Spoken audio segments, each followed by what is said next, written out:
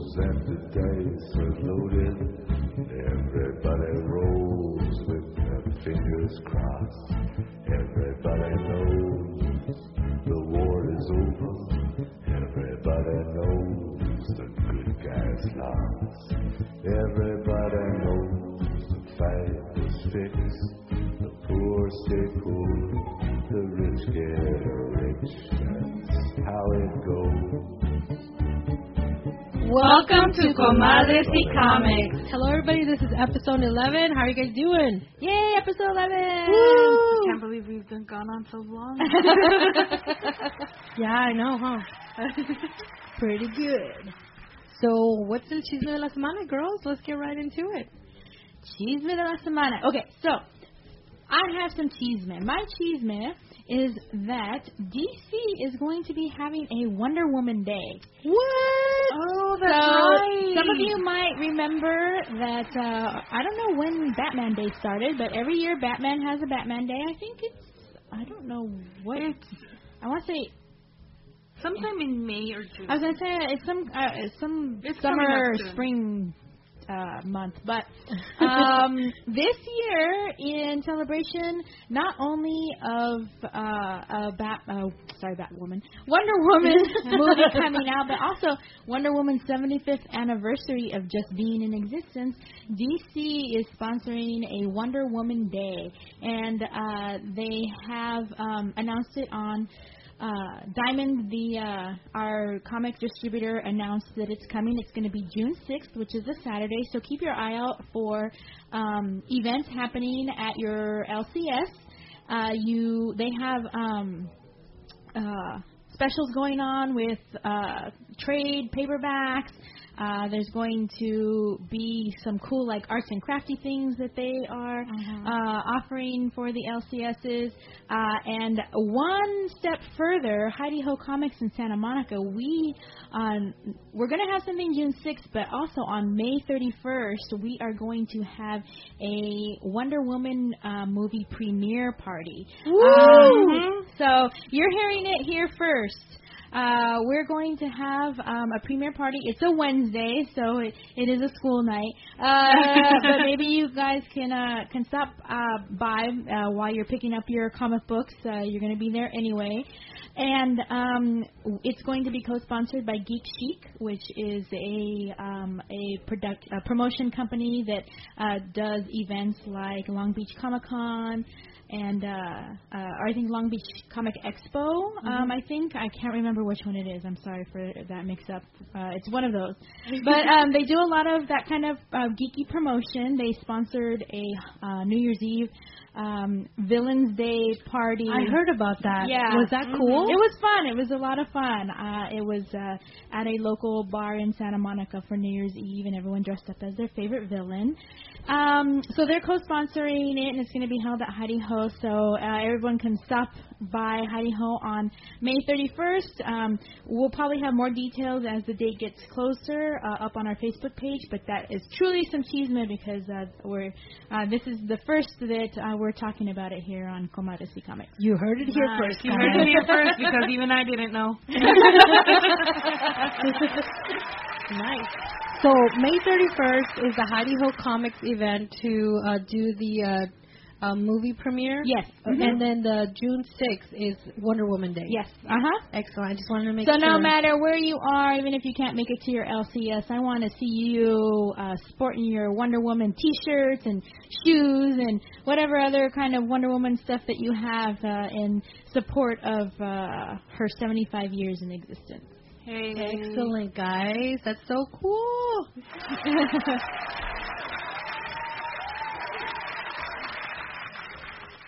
So what kind of chisme do you guys have? My chisme de la semana pertains to the upcoming Guardians of the Galaxy movie. Excellent. Well, more about the director. So it is official that there is going to be a third Guardians of the Galaxy movie. Ooh. And it will be directed by the man himself, James Gunn, once more. Okay. Now, the deets about this are that this is going to be his last helm on this and his last interpretation of the Guardians of the Galaxy, and it will be taking place post-Infinity War. Ah. So, okay. yeah. So the other details is that this is going to be the last. That third movie is going to be the last interpretation of the current team that we might have now. So what this means is that either one, the team is going to be breaking up into different. They're going to be doing their own thing, or we're going to get a new movie, or it could be that this is going to be the last movie. But seeing as that they've been so successful, and I'm pretty sure that they're just going to make a different team. Maybe the original team, but I'm excited for it, even though the second movie hasn't even dropped yet. Yeah. When does the second movie drop? May 5th. May 5th. It's coming soon. Yep. It's the weekend of Free Comic Book Day. Mm-hmm. So, Free Comic Book Day, also another time that you need to get your little comic-loving booties down to your local comic book shop, because there's going to be, at the very least, free comic books. Exactly. Exactly. Yes.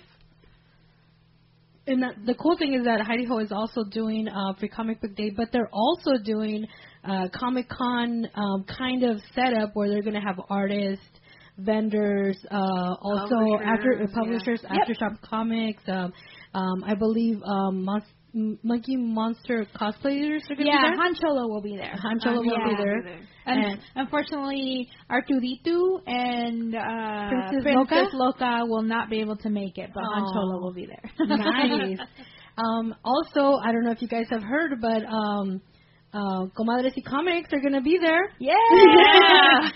So you guys, if you guys wanna hang out, maybe I don't know, do a little interview. There's gonna be giveaways. We're gonna do a raffle. There's gonna be a raffle at the store as well. There's gonna be sales. Cosplay contest. No way. Yes. Cosplay contest. Can I enter even though I'm part of? Definitely. We encourage it. And the first prize is going to be $100 gift certificate to Heidi Ho Comics. Oh. In addition, Geek Chic, who is also co-sponsoring our Free Comic Book Day Heidi Ho Comic Con, is going to provide 2 tickets to Long Beach Comic Expo. Nice. Oh, nice. Yeah, so there'll be both adults and children's cosplay contest. Oh, wow. So there's 2. Oh, that's so cool. Unfortunately, only the $100/comic tickets will be for the adults, not the kids. The kids will have some fun stuff, though, too. Yeah, of course. So a lot of stuff happening in May, guys. A lot of stuff. Lots of stuff. And what about your cheese, Miss Oh, Sarah? my cheese, man. Oh, well, let me tell you guys. Preacher is on Hulu, and I just binged it. It was complete. I really am loving it. I love it, love it, love it. I really like Tulip. She really steals it for me. God, yeah. She's such a great actress. I'm really loving it.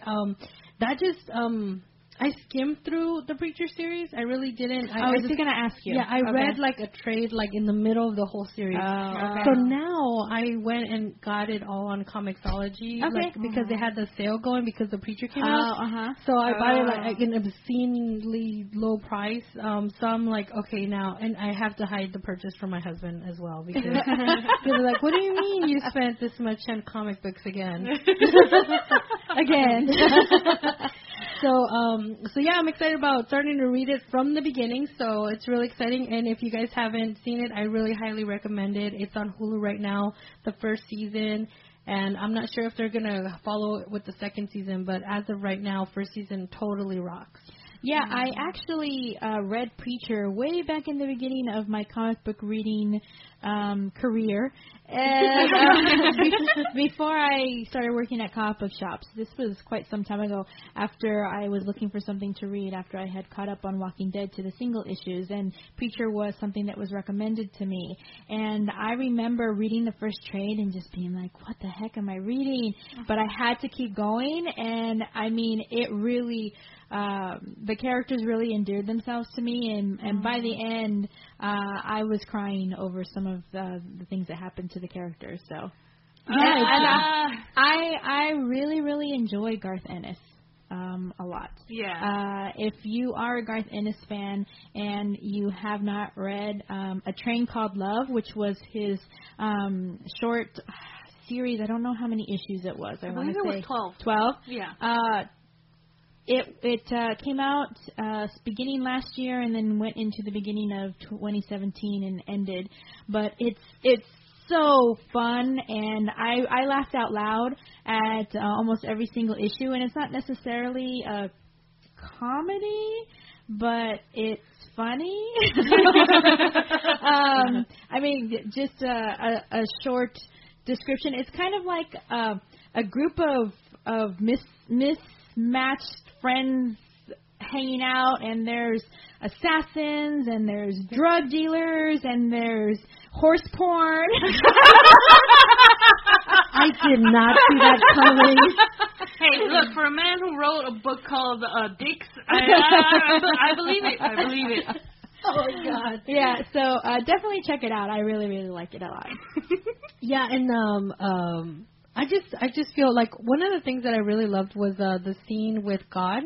Mm-hmm. I didn't think they were going to pull it off in the show, but they totally did. So it's got my attention for sure. I've only watched the first 2 episodes. I got behind on AMC, and so now that it's on Hulu, I definitely will be all about being able to binge it. Same here. Definitely. I almost finished it. As everyone knows now, I have a problem with finishing stuff, but it's back on Hulu, and I steal my friend's Hulu all the time, so I'm probably going to finally finish it. Nice. I did like it. I did like it a lot. Yeah, I did too. A lot of people were definitely, who had read the comic, were a little bit apprehensive about it because, I mean, it's a really fantastical story. Yeah, absolutely. And I think a lot of people were worried about how that would translate to the small screen. But what I saw, I really enjoyed. Mm-hmm. Like I said, once I saw that scene with, particularly with God, I was like, oh my God, they really pulled it off.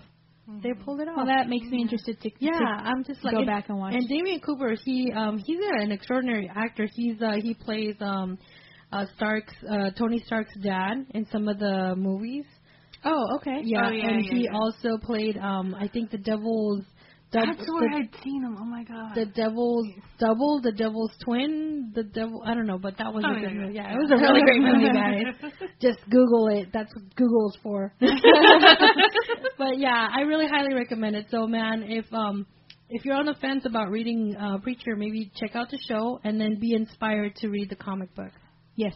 Just do it for Cassidy. Do it for Cassidy. Cassidy. Oh my God, yes. He's my fave. Yeah, mine too. He's so hot in the show too. The way he talks, I'm just like, keep talking. I don't understand a word you're saying, but damn.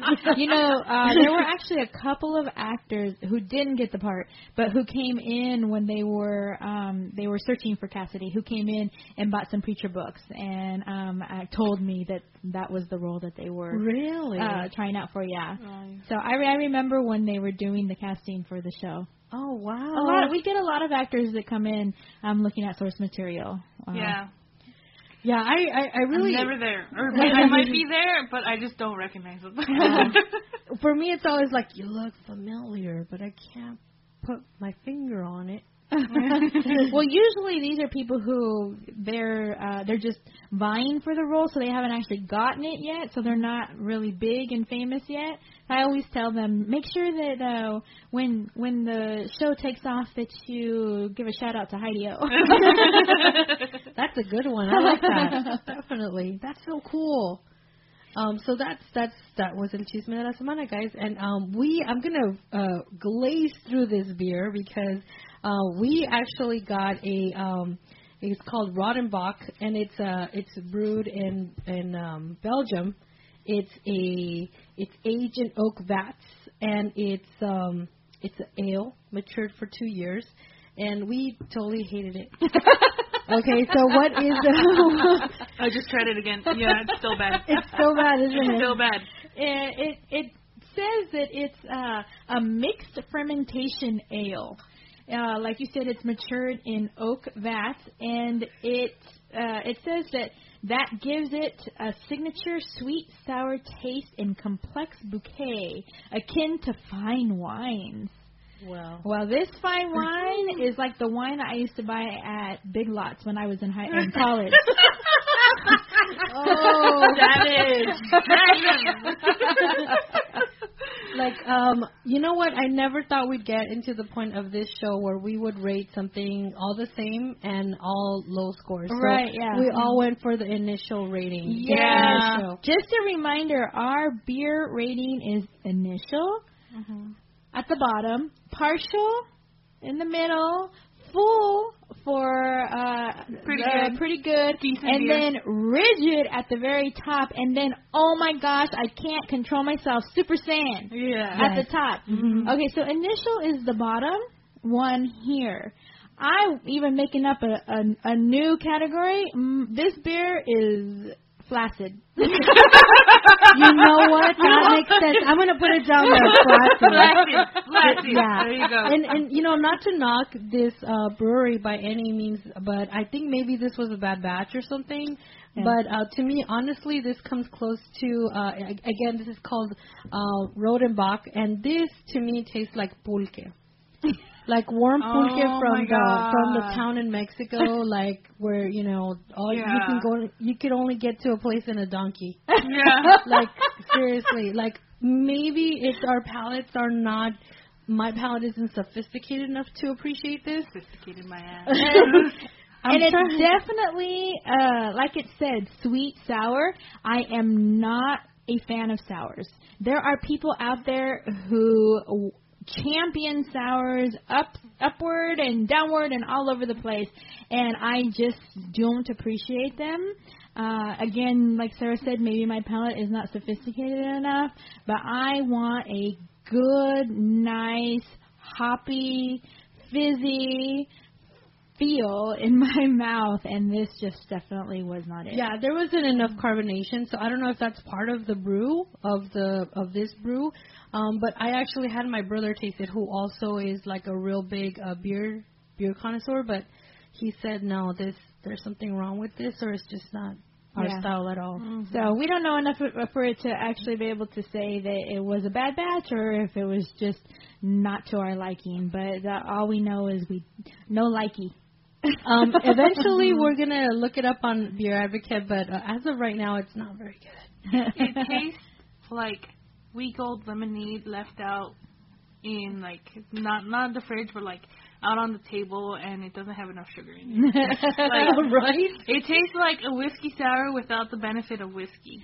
It tastes like I am sucking on a lemon, but I don't have the benefit of salt or like anything, so it's just like, nah. So I would definitely like to hear, though, for some listeners who maybe this is a beer that they like or they have experience with it, and even if they tell us, you guys are crazy, this is like the best sweet sour beer there is out there, I'd definitely be interested in hearing another take on this. But, yeah, for me, I give it a sad little flaccid. You know, because it's always sad when it's flaccid. You know, we're giving it a flaccid, but Beer Advocate says it's 98. The score is 98. Maybe it was a bad batch. I don't know. I would be willing to give it another try if I was, you know. You know what you need to do? Like the guy who sold it to you, like just be like this. What was this? What did you give me? How could you betray me like this? Right? Just take one of these cups to him and just like, is this what I was supposed to drink? Maybe he'll give you a free one. Maybe. I would only try it if it were free and, you know, it didn't taste like. Because it does happen with wines. I've had wines before that have turned. Oh, absolutely, and with that, it's a little bit more apparent because the vinegar taste comes off right away, and so you know it's not good. But, with this beer, it something just did not taste right. Exactly, I completely agree. So we're going flaccid all across the board? Yes. Yep. Oh, so sad. That was very appropriate. So, guys, just to let you know, if you guys haven't seen Iron Fist, which I doubt you haven't because it's been out for a while now. Yes. There's been a lot of reviews and critiques on the internet, especially on Facebook. All those Facebook critiquers have been down Iron Fist's throat since even before it came out. So it's going to be spoiled, definitely spoiled right now. So we're going to go into a small Iron Fist review. Because we finished it, except for Jen. But I already know how it ends. Because Look, I live in a household with 2 younger brothers and a sister. Well, the sister's not into comics as much, but my brother's, yes. So, inevitably, my little brother just binge-watched it, and he loves spoiling stuff, so he spoiled it for me, and I'm just like, well, I'm still going to watch it. And I'm almost finished. Almost. But I know what happens. I know what's the deal. But either way, to the review, all the critiques are valid. that is like, okay, I'll give it this. It was entertaining. In like, well, I have nothing to watch, so let's just watch this. Mm-hmm. It is hands down the worst of the Netflix ones. Like, it's Netflix itself, the Netflix Marvel series itself are on another level that is absolutely amazing. Yes. So it's okay to watch. Like, it's better than a lot of stuff out there, but it's still, like, when you compare it to Daredevil season 1 and 2, to Jessica Jones, to Luke Cage, it's watered down and it's so slow. Like I said before, it didn't redeem anything. It didn't redeem itself from anything because it's new, like Daredevil did. And it's not as action-packed and as, like, entertaining and visually stunning to watch as with both Daredevils. It didn't do anything revolutionary like it did with Jessica Jones. Mm-hmm. And it wasn't, like, politically savvy and awesome music and so full of culture and music. Culture right? that Luke Cage was. Like, like our first episode, we were all raving about Luke Cage. Oh, and absolutely. how So amazing excited. it was. Yes. And how we connected with it. We excited. how we connected with it. I honestly believe Luke Cage is their best one. Mm-hmm. But Iron Fist, like, it was fun to watch, and it was interesting, the corporate espionage and everything, and how that happened, and how that works. And and there was definitely some emotional moments in it, and I did like the whole, like, PTSD thing, as well. But it was very, very slow, and it wasn't as action-packed, and it was like... As it should have been, I think. Yeah, because from the title, Iron Fist. Like, I don't care. Like, I don't care if this dude just punches a wall. Like, just punch a wall, man. Like, I didn't you see that, but not until like the 3rd or 4th episode. Right. Yeah. And it's just like, really, like, and he just punches like a metal door to get out of the mental hospital. But you know what? I saw Luke Cage get shot out like within the first issue, like the first episode. Mm-hmm. So you know what? And they bounced off his skin. Like, that's like, I had to wait 3 episodes. Yeah. Like, come on. Like, and then when we saw even like a real use of his like chi and the Iron Fist, was when he punched the floor and he kind of made everything kind of like an earthquake, and it broke windows, it broke pictures and everything. But we saw that towards the end of the freaking series. It was like the second to the last episode, and I'm like, why couldn't? I don't know. For me, like, if I know I have a power, I'm going to be, like, testing the fuck out of it, okay? I got to know how far I can go. It's going to be like Professor X and the X-Men. We're going to go freaking into the danger room, and we're going to freaking go out. Like, I want to know how far I can go, you know? I want to know how my powers affect this environment that I'm in. Right. And apparently, after he got the Iron Fist, he actually left Kunlun. Yeah. So he didn't even stay to, like, train or anything. Right. Yeah. Like, and another thing that I didn't like is that the Bride of Nine Spiders. Yeah. I want to. They never said it, but I'm going to assume that's who they were trying to go with. Yes. And that I'm gonna be real. That kind of pissed me off because that means that they're not going to go with Matt Fraction's version of Iron Fist, which honestly was not only most of what I've read of Iron Fist, but the most entertaining and interesting parts of it because of the world building and the fantastical aspect to it. I love that. I love that mythos and everything. And to make the Bride of Nine Spiders a bad guy, like, I mean, objectively she wasn't good in the other one, but we didn't know enough about her. Yeah. She was an immortal weapon, and now she's been downgraded to, like, second-rate villain? Like, come on, like, you could have done better than that. You could have given me all the immortal weapons and the different immortal, like, in the different cities besides Kunlun, but Instead, he gave me corporate espionage. Yeah, and stuff. that part of the TV series was actually both my favorite and the biggest letdown of the series, because that was, like you're saying, Jen, my favorite part of the Matt Fraction Immortal Iron Fist 12-issue run that I read. My favorite part was learning all about the other Iron Fists, and when he had to do the go through the challenges of all the other Iron Fists that came before him, or I don't actually remember now what it was, but he had to go through a challenge to become Iron Fist, and he had to go through all these people who had all these powers, and I actually recognized those as he was going through, and it kind of seems to me like it was such a downplay of what that was in the story in the book, because to me it was kind of like he just went through like this little maze at a carnival, and there was like somebody around every corner in this warehouse, but like in the book it was just so like fantastical, and there was like this huge like arena thing that ceremony and it was very it was very ceremonious for the Iron Fist to go through this, that every Iron Fist before him had to do the same. So I was super excited because I actually recognized the characters in the Bride of Nine Spiders, Davos. It was really interesting to me, but I also thought that it was like such a small little shout out to something that I felt was like super important to the mythos of Iron Fist. Yeah, exactly. And what I felt was lacking, like we were saying, like the action aspect of it. I just felt that it's Iron Fist. We should see more action scenes. We should see him.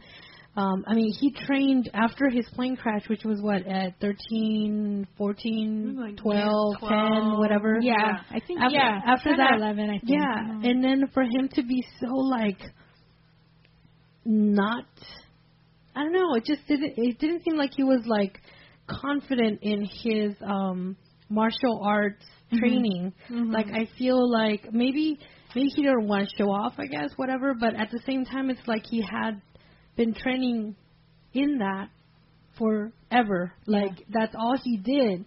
He didn't go to school. He didn't have playtime. He just trained. And for them to not really highlight that in this storyline in the show, it was really disappointing.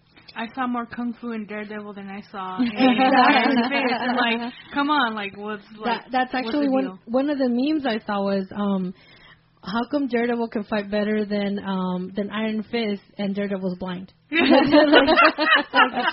like, but it's true, and like I believe you were telling us, Jen, about the guy who did the martial arts training for the Daredevil show. That wasn't me. That was you.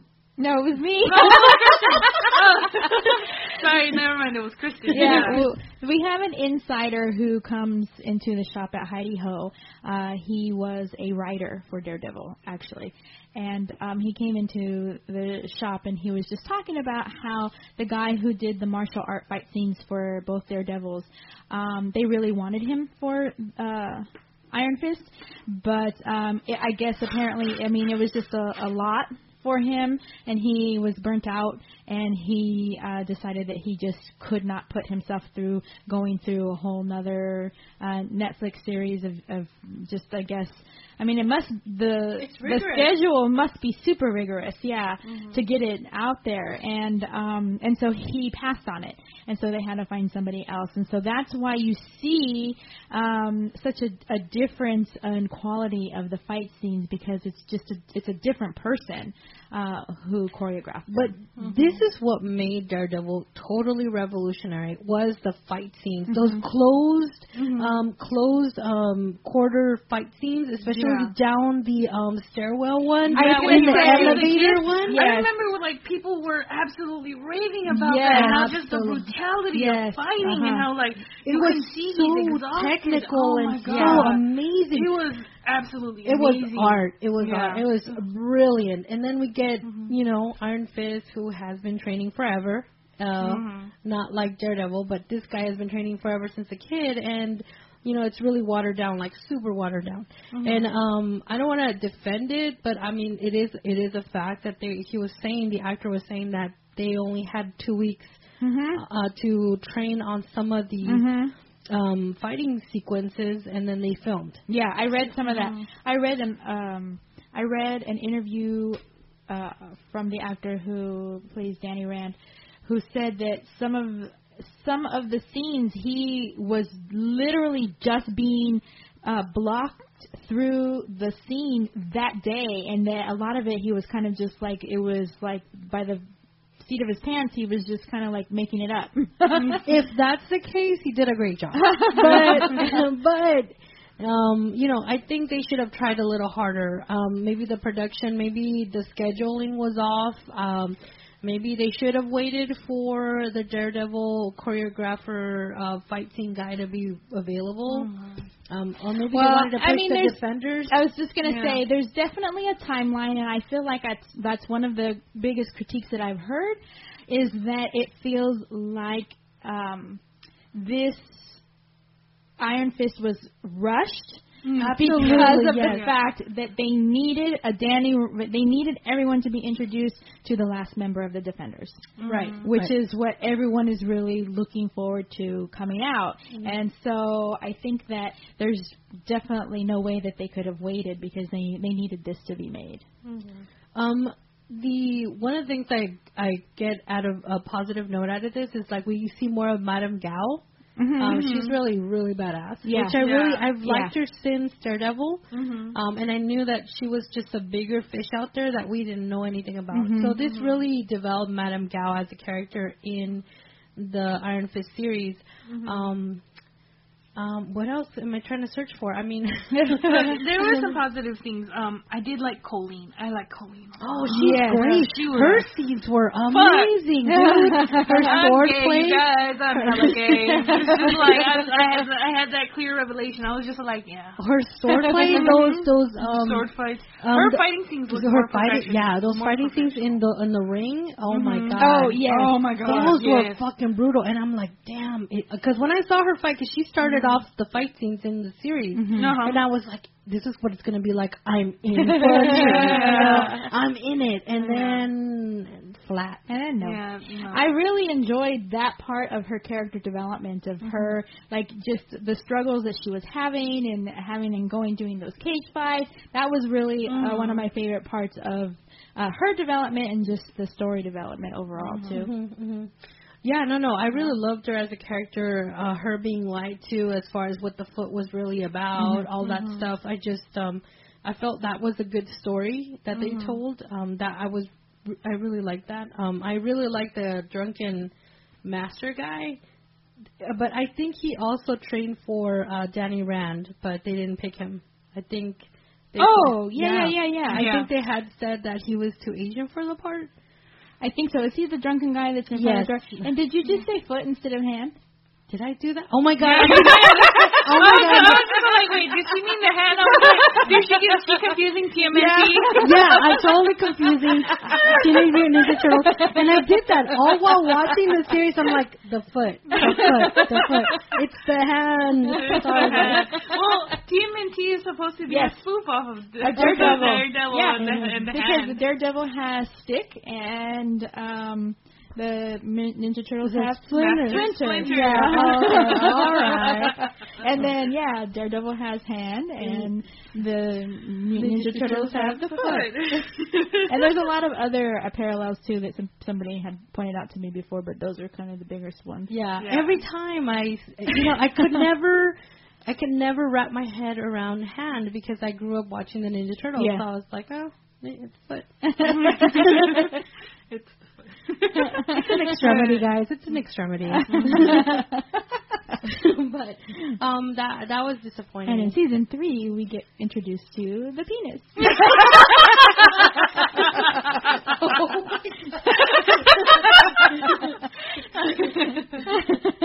It's an extremity, guys. Crazy. I mean, if we're going with the theme here about body parts, we might as well.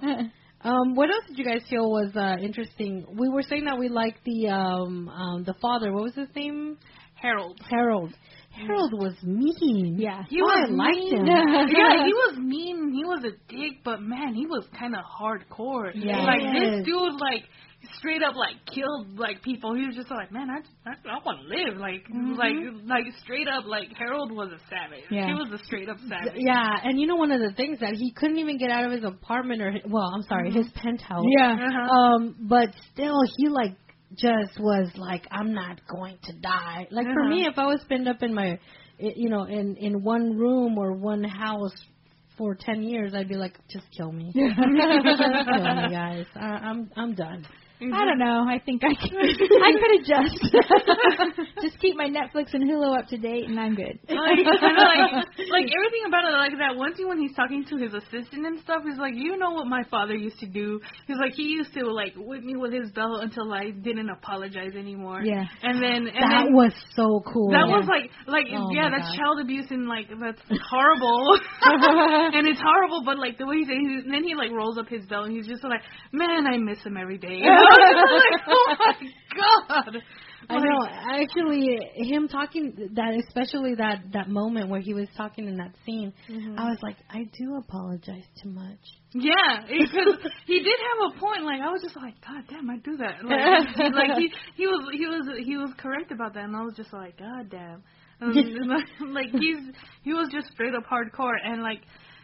I understand why Ward is messed up and everything because of his father and how the treatment itself is like absolutely horrible, but he was a coward. I didn't like him. I liked Ward for that reason. He was so damaged. I love it. I loved it. I loved it. Loved him breaking out in a sweat. I loved his disheveled hair. I loved it when he was like trying to compose himself in his like nice suit and tie, and then all of a sudden it was just too much. I just love that. I feel like out of all the characters, he definitely had a trajectory of redemption for me. Yeah, absolutely.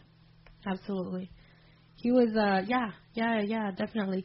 And Joy, of course, we all know that she's probably gonna come back of some kind of, some villain of some sort.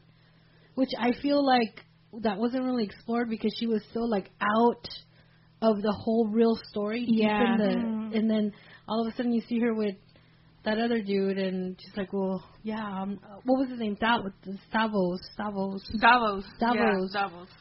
Yeah, she was like, tell me more about this Danny and his training. Like, they're like, yeah, he's, and that's one of the things I hate, like, when they just kind of, like, play it off, like, yeah, it's all his fault. Yeah. Like, no, that's so easy. Don't go there. Like, I don't know, make it more complicated than just, like, I'm jealous of you. Like, what?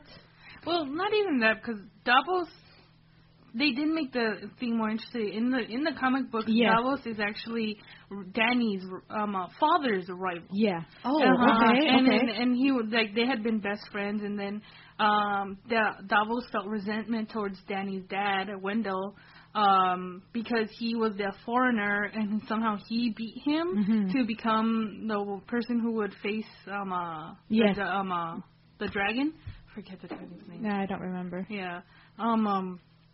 But he was the one that was chosen over Davos. Yeah, well, not chosen. He won. He won their like tournament fight. The right to face the dragon. Yeah. And he lost. And like so in the comic books again, the relationship is a little bit more complex. But in Matt Fraction's run, Davos is so interesting, and he's like, and it's about more his relationship with his father, the Thunder. Do they say that in the TV show? I don't believe so. Well, comic book spoiler. Davos' dad is the Thunder, the guy who trained Danny. What? Yeah. So it's just like it was. The comic book was more interesting than the TV series. But the funny thing is that I think they made Colleen more interesting in the TV series. Yes, for sure. Than in the comic yes, books. Yeah. I agree. Really? Yeah. She had a very small part. Very small. In the book. Because I just remember there was a section that maybe it was like 1 or 2 issues, and there was just this woman who was fighting with Danny and with Misty Knight. Oh, yeah. And they never said who she was, and then all of a sudden they came out with with Colleen. I'm like, wait, who's this? And so and they didn't really put much attention to her, and she didn't really show up again very much in the rest of the book. And I had to do some research to figure out who she was, and then. So when the TV show came out, I definitely was aware of who she was, but definitely didn't have as much of a badass picture of who she was from the book like I did. And I have to say, I am 150,000% on board with a Daughters of the Dragon TV show. That would be super cool. Oh my God, please. They should have done that instead of, I would like to address one of the things that I'm getting a lot of interesting responses on is Claire being the one singular character that ties all these series together. She's the night nurse. I don't care what Doctor Strange has to say. I mean, although in the comic books there's like 3-4 night nurses. Yes, there's a whole bunch. There's a whole bunch of them. But like officially speaking, Claire is my night nurse. Yeah, a lot of I got a lot of response where a lot of them are just kind of tired of her being like putting her nose where it's not wanted, and I'm like, how can you say that? She's actually. But how is it not wanted? She's needed. Yeah, that's what I said. I'm like, maybe it's not to tie the series together. You're going like far above the actual meaning of her character. She's a nurse, and people need her healing powers. Yeah. She's a healer. Because these are all, while these are all quote-unquote superheroes, they are not... they're not invulnerable. Yeah, I mean... in the same way. Well, I mean... Luke Cage is. Yeah. But there was... But in Jessica Jones, they still needed her for stuff like that. And it's just, Claire is what's going to bring the Defenders together. I'm very positive about this, that she's the one. And honestly, like, I have seen, like, why are we getting these complaints about her and not about Coulson? My God, yes. Like, right? why is that? Coulson still alive? Like, didn't he die in the movie? Yeah. Like, why are we getting why is everybody complaining about Rosario Dawson, the night nurse, who they objectively has more to put in than what all the, I don't know how many minutes he was in all the movies before they came out with Avengers for Agent Coulson. Like, I like the dude too. I like Clark Gregg. He's a good character, yeah. He's a cool, interesting, but objectively speaking, Claire is the more interesting and the more useful character, so they need to shut them out. I like that. See, I knew you girls were on it. I knew you guys had something to say. Any other kind of interesting kind of observations on the Iron Fist, besides the lack of cool fighting scenes? Oh, yeah, and you very quickly mentioned the guy who you said tried out for... the drunken... the drunken guy. Oh, my gosh. So that was like... I was just kind of like watching out of having to complete it. And but when that scene came up, I was like... enthralled. He was amazing. Yes. His acting was... amazing. His fighting was amazing. And when I found out that he actually had tried out for the role of Danny Rand, I was super sad and salty about it. Absolutely. And think that they could have probably done something with a storyline with a person who was half Asian. Absolutely.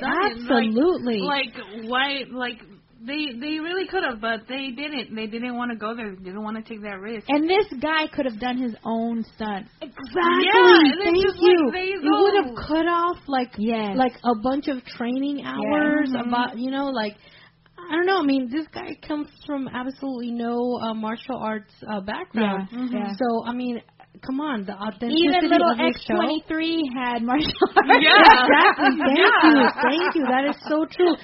As a matter of fact, she's a Spaniard. Yeah, exactly. And you were telling us that she actually, the tape she sent in to try out for the part was her just doing martial arts. You know, come on. I mean, I hate to say this, but we're just so nitpicky as fans of comic books that you're gonna have to do better than this. Seriously, you really do.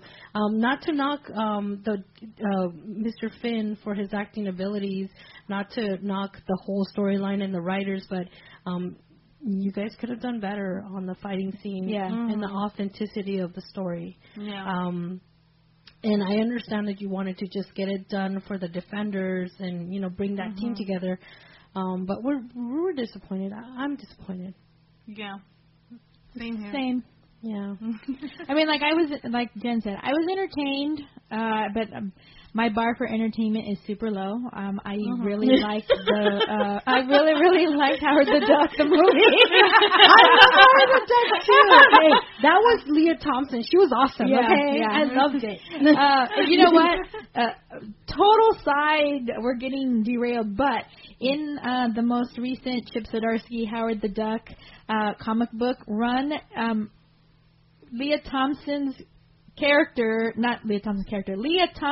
the person, does a little guest star appearance in the comic as Leah Thompson. No way, that's super cool. That's see, it's stuff like that that really makes us happy. Those little bits that you share with us. I love that. It's not that hard. It's not that hard. It's not that hard to give us something, guys. We're the ones who are going to buy the tickets to go see the movie. We're the ones who buy the comic books. We're the ones who buy the merch and everything. We're the ones who talk about it on our podcast. We're the ones who are going to tell our children, or if we decide to have them. Or our nephews. Yeah, our nephews, or little cousins, nieces, or baby sisters, and something about all neighborhood kids. Neighborhood kids. Like Sergio, we're raising, you can't live without us.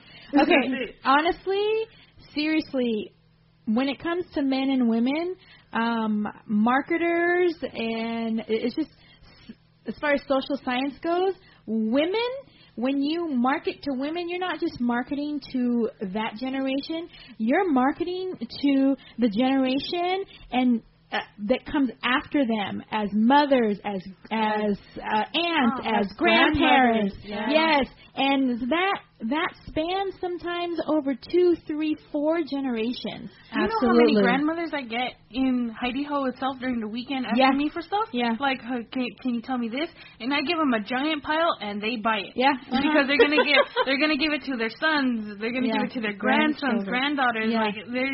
They drop money. Yeah. Oh, absolutely, absolutely.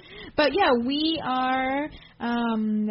We're the caretakers. We're the upbringers. We are the ones who a lot of times hand down, family traditions and stuff like that. So, totally another reason, if you did not need one, to really make sure to give attention to women and female fans. Absolutely. Don't forget us, because we're where it's at. Remember, George Perez started the Hernandez brothers. The Hernandez brothers started their comic book industry because their mother used to read comic books to them in bed at night. There you go. She just dropped the mic, guys, but she won't really actually drop it because it might break. Okay, guys, we are actually, fortunately, we have a second beer to review today. Fortunately, yes, because that other one we didn't even finish it, guys. Sorry. We are drinking the Dudes Brewing Company's Double Trunk. Double Trunk is an American Double Imperial IPA. It's 9.40%. Yes. You know what? That explains a lot about how I'm feeling right now. And this one you guys can get anywhere, I think, in the United States. It comes in a 4-pack canned version, or you can get it on tap at the brewery/tap room, which is at 1840 West 208th Street, Torrance, California 90501. Sorry, guys, I drank too much Double Trunk. And a nice little aside, this place is exactly 1 mile from where I live. I've walked there before to the Dudes Brewery, and they have cool things that go on during the week. They have live music. They have Geeks Who Drink, trivia nights. They have lots of cool stuff. So I'm very fortunate to live very close to it, and I highly recommend Dudes. I'd also like to point out that right now there's a Groupon for a tasting those, what are they called? Tasters. Flights. Yes. You could get for one person, for two people, for four people, and it's really economical, and it's served to you in a flight little thing. Like a paddle. Like a paddle shaped as a, what is it, the bowling pin. Oh, Yeah, because this brewery, the theme is the Big Lebowski's movie. The Dude. Oh, I never made that connection. Really? Oh my God. First of all, I've never seen that movie. What? But I know all about the Dude. What? No way. I can't believe. What? Yeah. Sorry. It's on Netflix. Is it? I think so. Oh, okay. Yeah, you have to see it. It's kind of a weird. I don't know. It's awesome. I love it. I had no idea that that's what that was from. Yeah, see all those stickers that were like the Dude Abides or the Dude Says, and there's a lot of stickers like in the restroom of the quotes of the Big Lebowski. Just take a look. No, It's I've never noticed. At first, I didn't believe it until I went into the restroom and there's all these quotes from the Big Lebowski, and I'm like, what? And then I got the flight, and it's shaped like a bowling pin. And I was like, for sure, this is I've seen the paddle, but again, because I didn't see the movie, I never knew that that's what it was from. And there's a couple of beers that have the bowling pin on it too that I've seen. Oh wow! See? Yeah. And I learned something new today. And it's really cool because actually it's this brewery, this tap room, for instance, is really laid back. Like you got stuff where you got Smog City where they're all hipsters, and then you have Phantom Carriage, which is all dark and goth, and then the Dudes is like you're just relaxing, having a beer, and it's it's just so laid back. I love it. And I've actually still never been to Smog City or Phantom Carriage, but that is definitely the feel that I get at Dudes. Mm-hmm, absolutely, so laid back and stuff. Like you could be there and you're like pajamas. It's cool. And everybody's super nice. So if you get a chance, if you're in Southern California, definitely check out Dudes. And Double Trunk is like, it's like everybody knows Double Trunk. Yeah.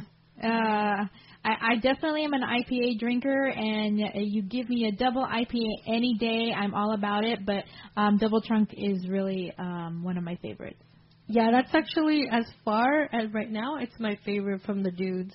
I have tried other stuff, but this one's definitely my favorite. On a hot summer night, hot summer night after the mile walk from my house, a Coastal Eddy from Dudes is like so refreshing. It's their Pilsner, I believe, and it's a light beer but full of flavor.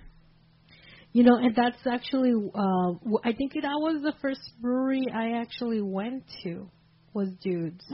The first craft beer I had was the Nothing from Smog City, but that was, somebody bought that and brought it over, but I actually went to Dudes for the first time, was at a tap room / brewery, so that was pretty cool.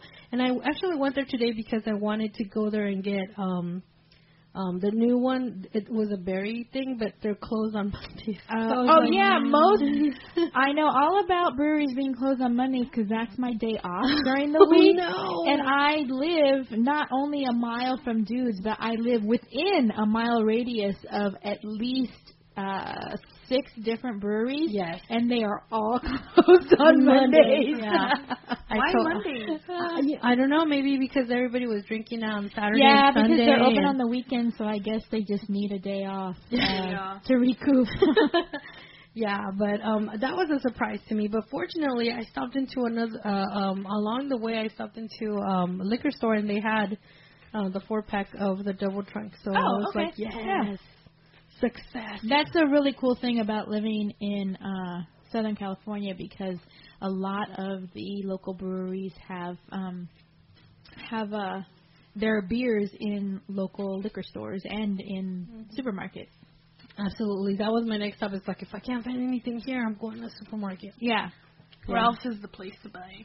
Even Target now has even pretty Target. decent. Yep. And they have a pretty decent Selection of local some brews. Yeah. Even the one in Compton, I dare say. Well, just a bunch of hipsters. Right. Yeah. So what do you guys rate this brew? Like I said, Double Trunk is one of my favorite double IPAs. I definitely would give it a full. It's not a rigid for me, again, because it's not a Belgian, but it's very flavorful. You get that punch in the face hoppy taste right off the bat. And for me, it kind of wanes after a while, so it's not like overpowering. And that whatever you said it was. 9.40. Yeah, that 9.4 ABV definitely, for me, makes it a good beer to drink. Absolutely. I completely agree. I think for me, it's also a full, not a rigid yet, but it's definitely, it has a place in my heart only because it gets the job done for me. Like, right. let's say I had a hard day at work and whatever, I can get a 4-pack of this and have one beer and I'm like so good. I'll watch a movie. Yes, one beer is all it takes. Binge on something, and we're good to go. Like, it's a great buy for the punch and the flavorful taste. Yes. It's really hoppy. There's a nice kind of malty finish, I think. And then there's kind of a citrusy flavor in the back. I really love it. That's what that was. Yeah. So, yeah, I'm going to go full on this. Hold up, let me just take a sip right now. No, that's why I poured a little bit, because I'm like, it's got to be fresh in my mind. I like it. I used to not really like IPAs, but drinking with you guys, I really learned to appreciate them. And I like this one. I really like that citrusy aftertaste that you mentioned. I was just like, what is that? What is it? Like, it's good. I like it. I think this is the first time I've had a double IPA. Probably. Yeah, I think so. And it's not bad. I like it, and it's what was that other beer that we had that also came in a can, but I did not like because I kept making it. Ooh, it was the resin. That was the from 6 Point from Brooklyn. Yeah. And that one's harsher. It's very bitter, kind of like really hoppy, bitter kind of. And looked like a Red Bull. Yeah, it looked like an orange and metallic Red Bull. And you see that one, that kind of hop, that really strong hoppy bitter aftertaste, I don't like that. Yeah. But this one, I like the flavor of it. I like it, and it was pretty good, and it wasn't bitter. I like the citrus of it. So I'm going to go with a full. Nice. Yeah. Full across the board, guys. Yay. Also, you know that. Also, I think drinking the previous one really oh man. Yeah, relief. You could have fed me anything after that. This is amazing. Right? It totally threw it in another dimension there. So you guys are aware that the trailer for The Last Jedi came out just recently. Yes. So all over my Facebook. Dude, I had an image of all over your face. Sorry. So we're going to watch it.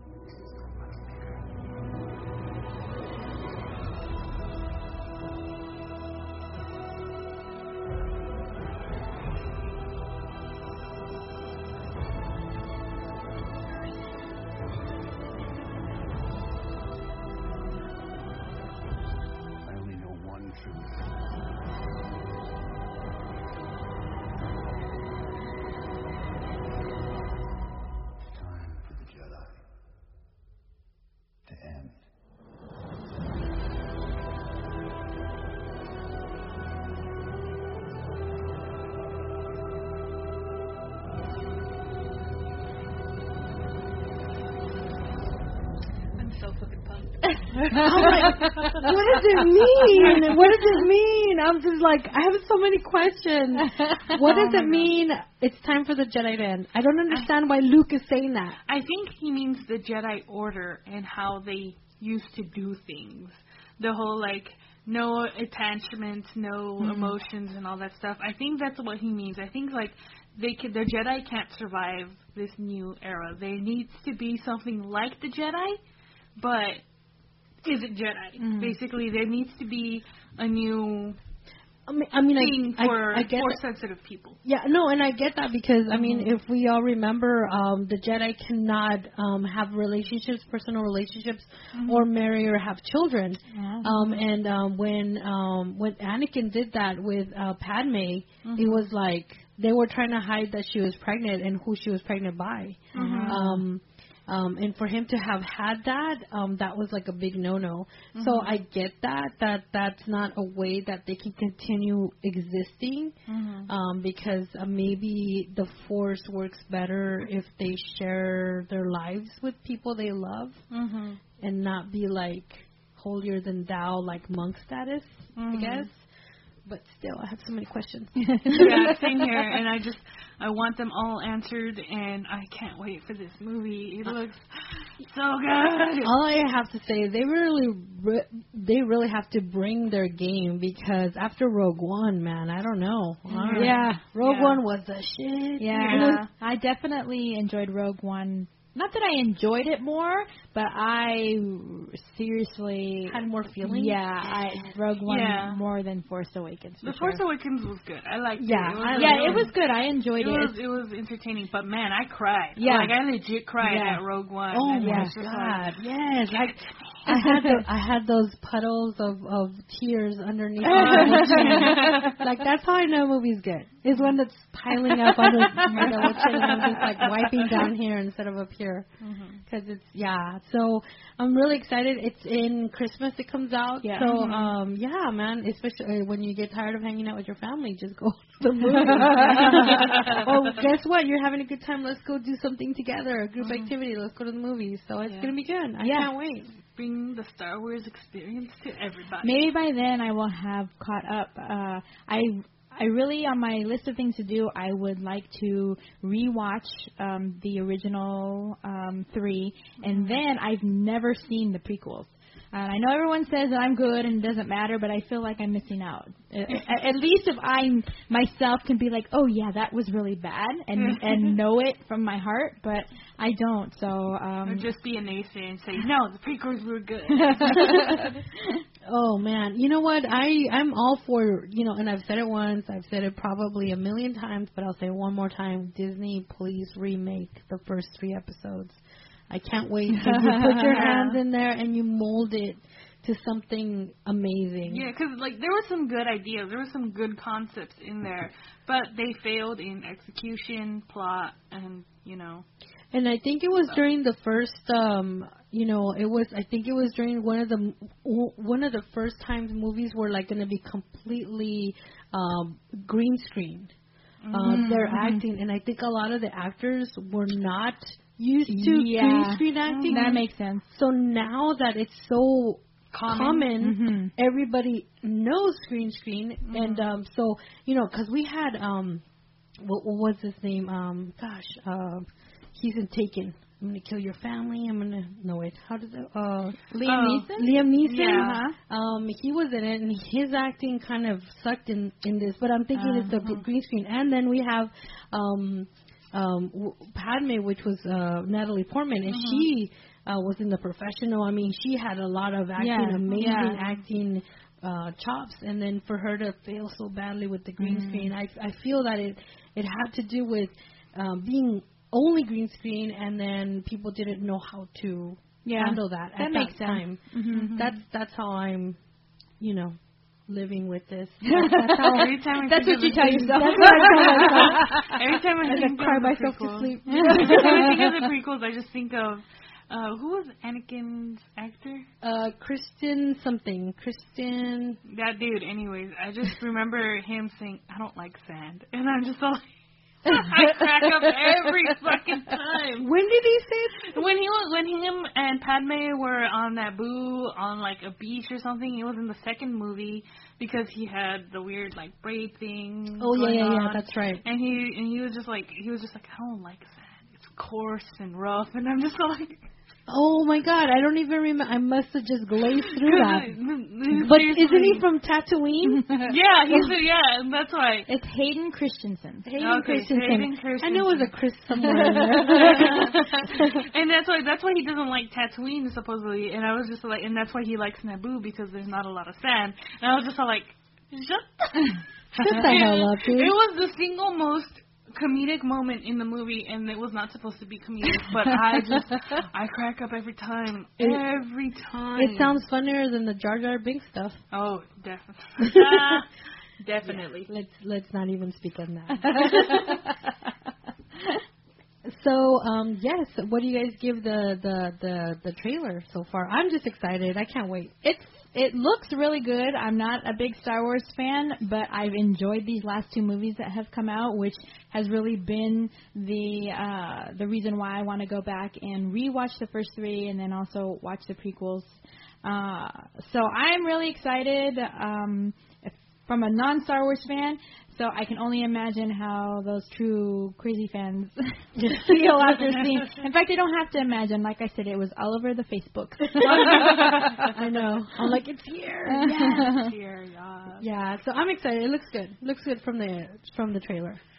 I think it looks really good, mostly because whereas the first trailer played a lot on nostalgia, this one seems more original. Like, yeah, there's Mark Hamill, Luke Skywalker, like, doing, like, monologuing and everything, but it looks good. And I've read some online articles saying, like, oh, look how it reflects the first trailer. But and thematically, I think they're very different. It seems to be taking a darker note, and also there's more, I think, originality to it. Oh yeah, as well. Absolutely. So I'm in. Yeah. Plus I like Ben as the bad guy, Kylo Ren. I can't wait. I just like him. He's just so unhinged. I love that. Why do I like unhinged, crazy people? I don't know, but I can't wait. And actually, on a little side note, I watch Girls, the series on HBO. It actually just finished the series forever. Oh. And Ben, who is Kylo Ren in the Star Wars movies, he plays an ex-love interest of the main character in Girls. And she said that while they were filming the second to the last episode, a lot of kids were walking, because it's filmed in New York. Yeah. So a lot of kids were running up to him with lightsabers and asking for his autograph. And she's like, it was so surreal. Yeah. Like, he's just this other character that, you know, like kind of has taken everybody by storm. Right. So I'm like, oh, that's so cool. It's such a nice little... Once you're in a Star Wars movie, that's it. That's it. You're set for life. You're set for life. Yeah. You're going to be known. Same with the MCU movie. Yeah. Now with a Marvel movie, yeah. Same here. Absolutely. Yeah. And it's just, I know I'm going to cry when I see Carrie Fisher, because I definitely... when I first saw the trailer, I almost cried when I saw just the back of her head. And I was just like, Carrie Fisher. I know. I felt the same way. I'm like, I always do this when I get excited. I'm like, I always do that. And my husband's like, what the fuck is wrong with you? Like, seriously, he'll, like, do the side eye, you know, like, what the hell? Don't embarrass me. But, yeah, no, I understand. I understand how you feel. Definitely. Anyways, once those tickets are available for pre-order, guess what I always buy 4 tickets because I always take my siblings with me. And sometimes my brother, he doesn't go, and then I complain about him and how am I going to get to the movie theater now because he's the one that drives. But I always purchase 4 tickets. And so if there's an extra one, you guys are in. I like that. What was I going to say about that? This is a movie that you could possibly really enjoy on the 3XD theater in downtown LA. Oh, the one that has motion? Yes. Oh, okay. I think this would be really good because there's a lot of like Yeah. gonna be like space travel and space fighting, so it's gonna be cool. I wish I could enjoy 3D, but I can't because of Your glasses. Yeah, I don't like the whole glasses on top of glasses thing. No. And the like all of my siblings except for one wears them, so we all hate 3D. And when he always says like, "Let's watch it 3D," we're like, "You can watch it 3D." My husband doesn't like 3D either, for whatever reason. So we usually try to do the non-3D, but I enjoy it. In the beginning, it kind of gives me a headache, but I get used to it. Right, right. It just gets that, definitely that little hump. Yeah. I should just get contacts, but You gotta do it for the movies. like, why are you getting Do it for contacts? Star Wars. Do it for Star Wars. I'm doing it for Star Wars. You guys appreciate me. Nice. So, guys, what did we read this time? The book that we are reviewing today, my little Padawan, is Batwoman, the New 52 first story arc of Batwoman, Volume 1, called Hydrology. The story arc was called Hydrology. It's written by J.H. Williams III and W. Hayden Blackman. And interestingly, Williams was actually also the artist. He's a writer and an artist. And I don't know if you've noticed, but most of I think more than half of the people we've been reviewing the books are artists and writers. Yeah, there's which is quite amazing. a few. I always love that when people are like multi-talented like that. I think it's so amazing. Yeah. It's like, share it with us. And so, and then it looks like there were some guest artists, and the colorist is Dave Stewart, letterer Todd Klein, but the J.H. Williams III also did a lot of the cover art, and oh my gosh, the cover art that they show in here, it's just, this is the second time I've read this trade, and the first time I was just really impressed with the art, and not just the art, but the panel layouts throughout the book. It was just freaking amazing. I really loved them. So my props to Williams for sure, because he's very, very talented. Yeah, I was noticing a lot about that. I mean, he had this style that was really interesting because there's so much shading and three-dimensional kind of like drawing in it, but then he'll have like the red. Yes. Just solid. Yes, the coloring definitely plays a huge part in the storytelling here. And I love the way that the pages, a lot of them throughout the book, they're splash pages, but not only are they splash pages, but they're divided like across both pages, and then on the top is one part of the story that's taking place somewhere in Gotham, and on the bottom is a different part of the story that's taking place.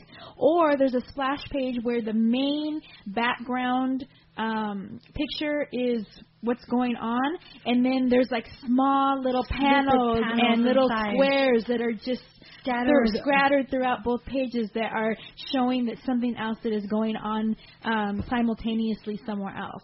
Absolutely. I'm so glad you caught that. It'll be like a big action sequence in the back with no dialogue, and then it'll have the dialogue and the movement within the panels within the splash page. And I thought that was amazing. Yeah, and I love more than once there is her cape is like the background that her cape is flowing across two pages, and then within the cape there are small little panels. There's small little stuff panels, going on. or the action is done in the color of the inside of her cape in red, and it's visually very stunning. Yes. So just to kind of do a little synopsis on the storyline, this book follows Kate Kane, where basically in the beginning we see this trade was, it gave us a 0 issue. So when New 52 started, it looks like a lot of the 52 titles that were rebooted had 0 issues, just like Rebirth had those Rebirth one-shot issues. Yeah. And in the 0 issue, we kind of, the story is being told through from Batman's perspective. And let me just double check which issues are here. Does it say? Oh yeah, 0 through 5. So there's 6 issues, including 0. But 0 issue is Batman kind of doing some recon on Batwoman, and he's trying to confirm that Batwoman is Kate Kane. And we find out that he is he's kind of watching her because he wants to recruit her for Batman Inc. Not only that, I mean, we see Batman here as he is a detective. Yes. And I really enjoyed that. Exactly. And I love that, like his monologue on just kind of the way he studies his subject, and how he's saying, one of the things that I really liked was when he was saying, I have an idea that it's Kate Kane, but I'm not sure. And then he goes in a disguise, and he goes in a grocery little market, and then he accidentally is going to drop something, or run into her or something like that, something really, like accidental. Yeah. And she like totally catches it, and he's like, "Yep." She's Batwoman. And I was like, yes. Yeah. But it's not all of a sudden, and he doesn't assume anything. He goes through the motions. He's of very action. thorough. Yes. Yes. He's in. We see him in, I think, 3 different secret identity disguises. As a homeless guy, as an old bookworm type, and then as like a thug.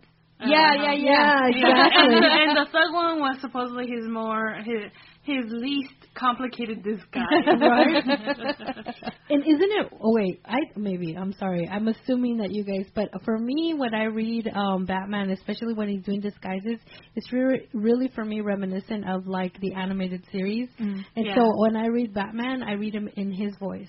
Yeah. So that's what I do. I've never seen the series, even though everyone says it's amazing and it's the best Batman thing there is. And I've wanted to watch it, but when I actually went to go online, it had been taken off Netflix. Oh so no! It's only available if you have the DVD. Yes, you can get it. Netflix. You can get it if they send it to you. I think Amazon Prime has it. I have a Prime account. I do too. Okay, cool. Okay. There you go. Then Amazon Prime has it, so you should definitely check it out. Okay. Amazon Prime. And the main reason it got put onto my radar is when I discovered that was the origin of Harley Quinn. I had no idea. And so I was really super interested in watching that because I was really, really disappointed with Mad Love when I read it. So I wanted to see that and kind of compare and also just get an idea of what this animated series was all about because everybody that I talked to about it just had such high praises for it. It's the best. It's the best. I think Kevin Conroy voices Batman, and everybody says Kevin Conroy is my Batman. Pretty much. That's the meme. Who's your Batman? Kevin Conroy. That and best Joker besides Heath Ledger, Mark Hamill. Right? Of course, that goes hand in hand for sure. And for them to have revoiced the Killing Joke. Yes. Oh, I was just going to say, small little insider story. Everyone at Heidi Ho knew that Killing Joke was being made before anybody else because Mark Hamill came in to buy Killing Joke at Heidi Ho. Yes, and and one of the owners was there and struck up a conversation with him and got him to confirm without confirming that they were doing an animated movie. Damn, that is so cool. Mark Hamill, man. That dude, I have heard Mark Hamill on the Smodcast Fat Man on Batman. And oh my God. one of my favorite episodes on that podcast. It's a Kevin Smith podcast, and man, he geeks out. Yeah. He's a complete. He's a huge Batman fan. Well, I know that Kevin Smith's a Batman fan, but Mark Hamill is a comic book fanatical. Oh, yeah. So he goes on, like, by date, by year, by issue, by freaking frame, page number. I'm just like, oh my God, I'm not worthy. One of us. Heidi Ho was Mark Hamill's LCS for the longest time. No way. He had a pull list with Heidi Ho, and in fact, if I looked up his name in the computer, his info probably would still be there. No way. Yeah. What? You guys gotta go to Heidi Ho, dude. That's all I gotta say. You never know when you're gonna run into Mark Hamill. Yeah. We have pictures just to confirm. Yeah, I remember the day. He's come in a couple of times, but there was one day where we knew he was coming. And everybody got so excited, and I blow-dried my hair. And it's so funny because he comes in, and he had put a book aside. In fact, I think it might have been the day that he came to get Killing Joke. Yeah. And I went up to him, and I was trying to be super, like, just like blasé about, oh, this guy is Mark Hamill, because I'm like, to me, living in Hollywood, I'm always super aware of the fact that when celebrities are out, they're just out trying to be normal. And I feel like when people like rush them, or like in the middle of them eating their dinner, like, can I get a picture? A lot of them are super, like, cool about it. I'm like, yeah, whatever. But, I mean, at the end of the day, that must get super tiring. And so when celebrities come into the shop, I'm always really aware of the fact that they're in here just trying to be normal and trying to get their shopping done or whatever. So, like when Neil Patrick Harris came in with his kids. Oh, my God. And I love him. So I approached him, and I said, hey, how's it going? My spiel to everybody, let me know if I can help you with anything. And he was like, yeah, sure. In fact, I have a book put aside for me. I called for it yesterday, and I was the one who took the call. And I said, oh, okay. And then just because, I was like, and your name? Because I was trying to make it seem like, okay, you're no one special, dude. Because I didn't want him to feel like I was making a big deal about it or whatever. And so then he looked at me, and he kind of looked at me like, really? And he's like, Mark Hamill. I'm like, okay, and I just walked out.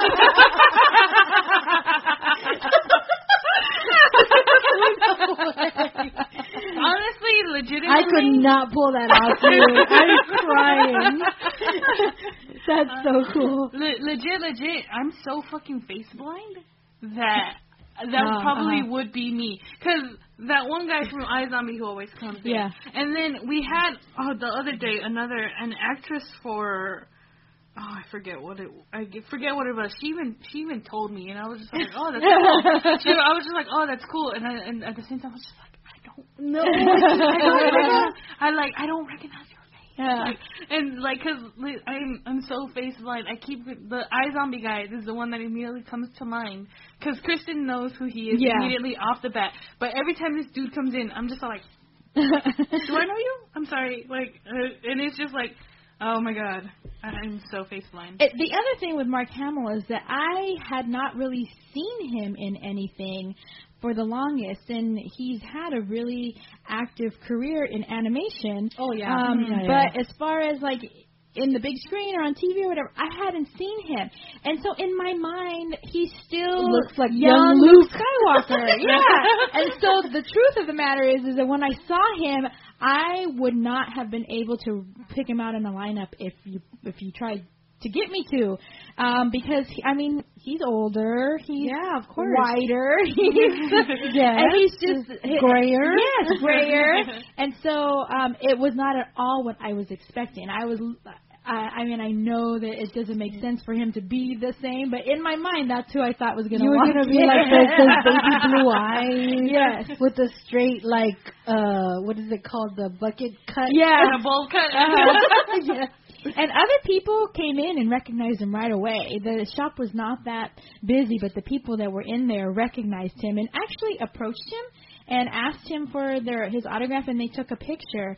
And he was the nicest guy about it. And in fact, one of the guys said, "Oh, you must get tired of this. This must be annoying," as he's posing with posing with the selfie. And Mark told him, "No, you know what? It's just part of the job." And he sounds amazing. When he was talking on the podcast, he just sounds like so giving, such a nice man. I just thought, oh my God, you just seem so pure at heart, almost. You know? Yeah. It's so strange, but there's a reason he was Luke Skywalker. Right. It's just he's perfect. So we kind of got a little sidetracked, but we are still in Batman land, even though it sounds like we're talking about Star Wars again. I mean, they're both American icons. This is my first introduction to Batwoman. Okay.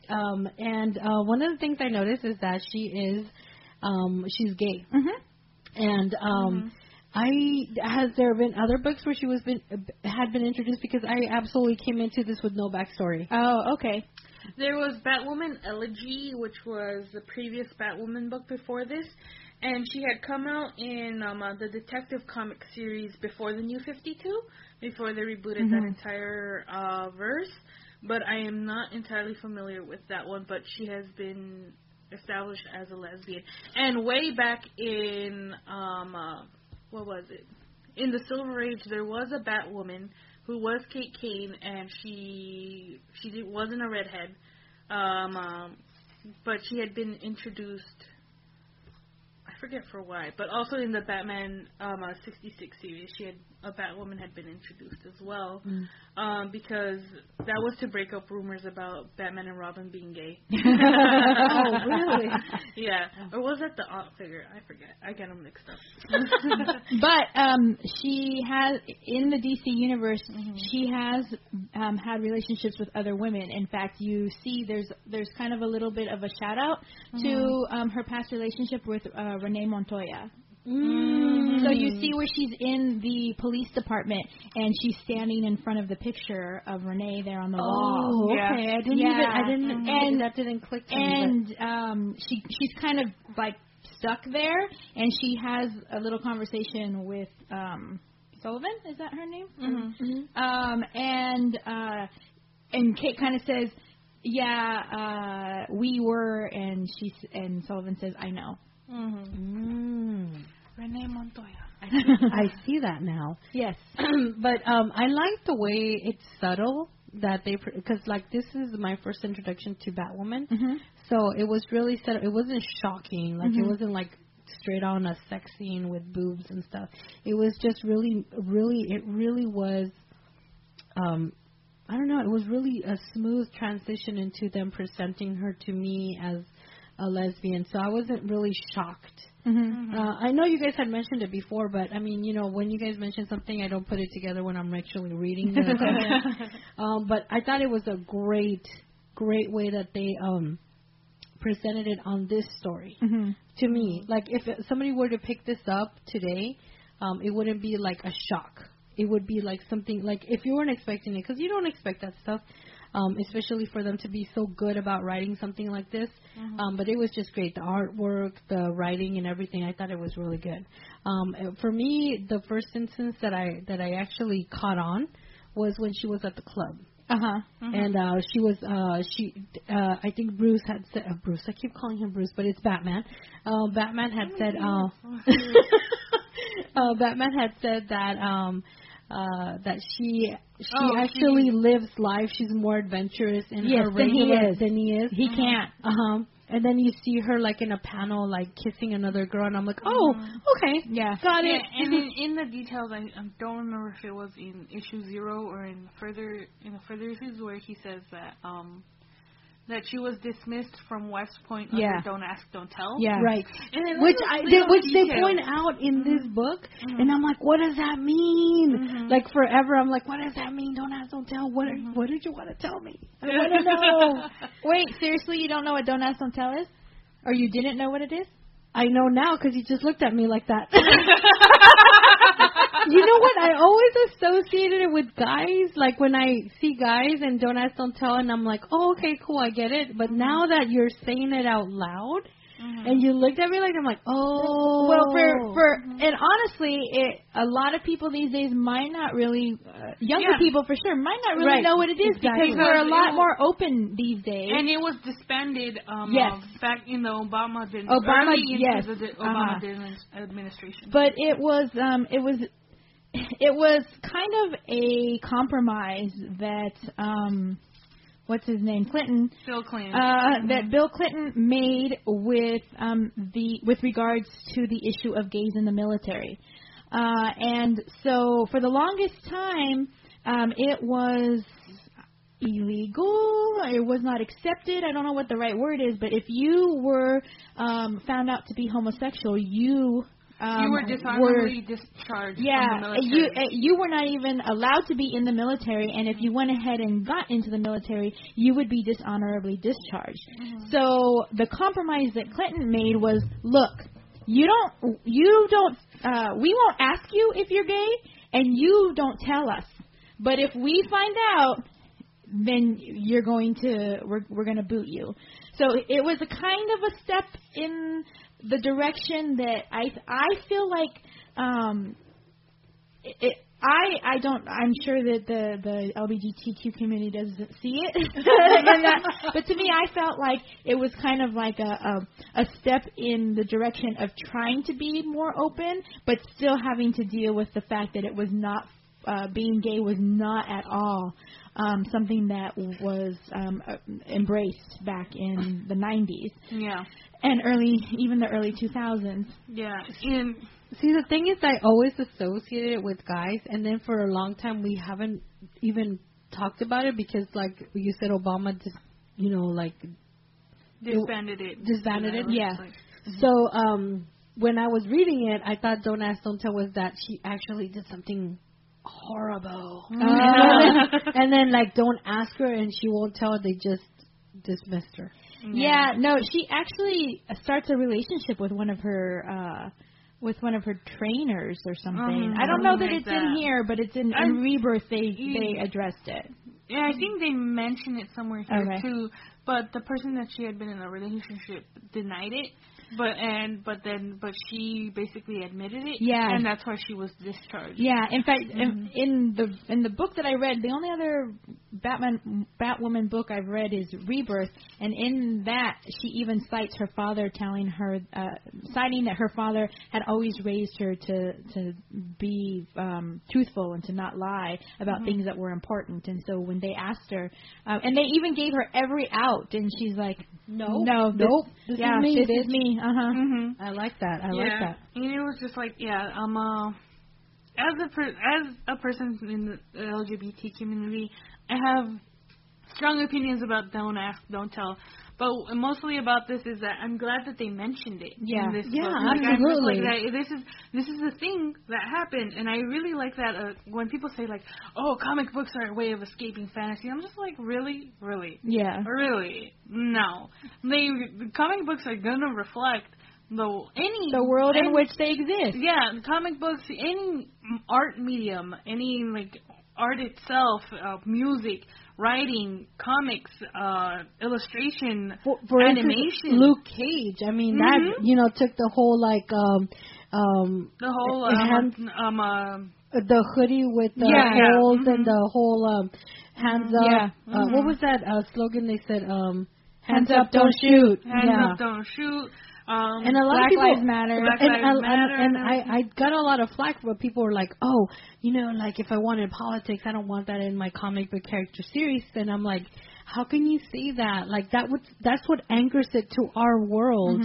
Like that's what, that's what makes it, like, that's how we can relate to these characters. Absolutely. And what they do. So I'm very glad that these things reflect what's been happening in the real world, especially at the time for when they were created. Yes. That this was a thing that happened, and that kind of makes it like like even though now people may have forgotten, and this new generation doesn't even really know about. Yeah, Don't like ask, for me, don't when tell. I was reading it, it didn't click until right now when you looked at me. I was like, oh yeah, that's right. and there's actually people that I know who were targeted by Don't Ask, Don't Tell, and who were dishonorably discharged from the military because of it. It was like and a witch hunt. Man. Yeah, and I mean, definitely back in the day, I think that it was what, as far as what Clinton as a Democrat could do, but it definitely was not okay, and it was targeting the LGBTQ community and making it so that they couldn't serve the country, even if they wanted to, without not being true to themselves.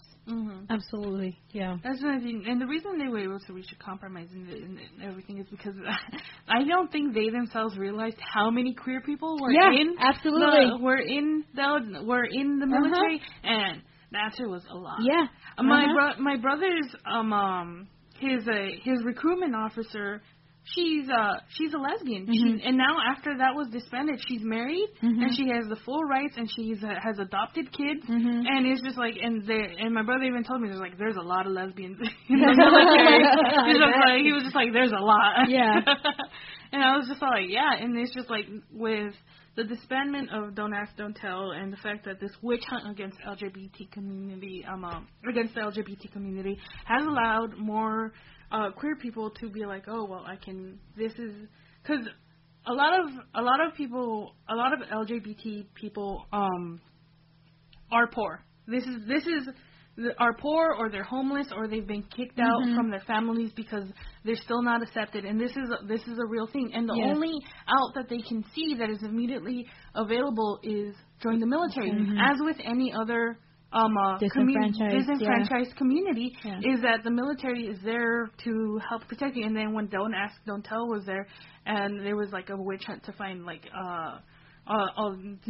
the gays, it does say it was another way of disenfranchising them and making it so that there's absolutely no avenue for these people to exist. Wow. Even from a place supposedly as open as the military. Yeah. Wow, I just, you saying that out loud right now, it just made me realize that that's something that I didn't even know about. I mean, it's, God, it's really eye-opening for me right now. Like, I feel like I'm having the feels right now. And the thing that people, I think, don't really realize is it wasn't that long ago. I mean, no, not at all. Yeah. It's not even a decade. Yeah. No, not been a decade, no. And, we see things like marriage rights and the right to adopt children and all that kind of thing happening for the LGBTQ community, and are very quick to forget that was not always the case. No, not at all. Yeah, and the fact that something as grand as serving your country, because you identified as gay, you would be denied the opportunity. Wow. Like, you'd think they'd be all for it, but no. Apparently, just because you like the same sex, it suddenly makes you like not worthy, or just like of being in the military, or of serving your country. Yeah. Like, these people have more guts than your bitch ass ever has. Oh, I'm sorry. I probably had a little bit too much to drink. No, but it's true. I mean, I feel like, God, it just takes so much to, do something like that. And, I mean, to live that lifestyle, I mean, you really have to grow a tough skin. It's not a choice by any means, but you really have to, like, you're fighting upstream constantly. I mean, even the way things are now where, like you said, there's same-sex marriage, there's adoption, we all love Doogie Howser. But, I mean, there's still, like, a lot of small groups that still don't accept them, like she was saying, that, like, the family will, like, throw them out into the streets, and then they're homeless. Yeah. That totally sucks. Yeah. So the fact that they do not only write Batwoman as a gay character, but also address the real world issues that LGBTQ community deal with is one of the main reasons why I really enjoyed this book the first time I read it, and also now the second time. But in addition, the realistic way that her not Batwoman life is portrayed is like super awesome, just as a woman, without identifying, regardless of what who she likes to date or have relationships with. Just as a woman, a single woman, going out and having fun and having a hard day, having a drink, going out on a date, running a company. Yeah, running a company, and like being like so stressed out or frustrated or whatever, and like trying to just burn off steam by going to the club and picking up a rando at the club. Right? Like that was one of my favorite parts of the book, because the writers, even though they're male, the writers were showing that she's embracing her sexuality. Like, women get such flack for being sexual and for enjoying sex and for doing the exact same things that men do, and we're labeled, sluts and whores and things like that. And the fact that it was shown in here as just a normal thing to do, and it was just, to me, it was just so awesome that the writers showed that aspect of Batwoman. Not only that, I really like the fact that even though yes, Batman made a comment about her being more of her enjoying her personal life, her like non-Batwoman life. He didn't knock her in his comment. He was like, I wish I could. Right. So he was celebrating her zeal for life. So I really like that too. I love that about her. She's just amazing. I love the fact that she has military training in her fighting style. I love that she's really disciplined. Yes. I love that she, not like I said, I love the dark figures. So she also carries this guilt within her. She had a twin sister who went crazy, and she was admitted into Arkham, right, for some time. I think she was, yeah. And she actually became kind of a super villain. Yeah, they mentioned that, yeah. It's really in passing, sort of. They don't really give us any details about her being a villain or what type of villain she was or what she... That was the plotline of Batwoman Elegy. Okay. So, I mean, that's kind of left up in the air, but mostly what you get from this mentioning of her sister being a super villain, or you get the sense of guilt she feels. For some reason, she's feeling guilty about that maybe she could have stopped it, that maybe she should have reached out to her more, and so forth. So, there's some guilt there, but there's also anger because her father kept it from her that her sister was still alive. So she didn't even know for the longest time. That's true. Yeah. There's the anger and guilt. So she's, like, and her dad's like her only living relative at this point. And now their relationship is strained. Yeah, because of that lie that he told her.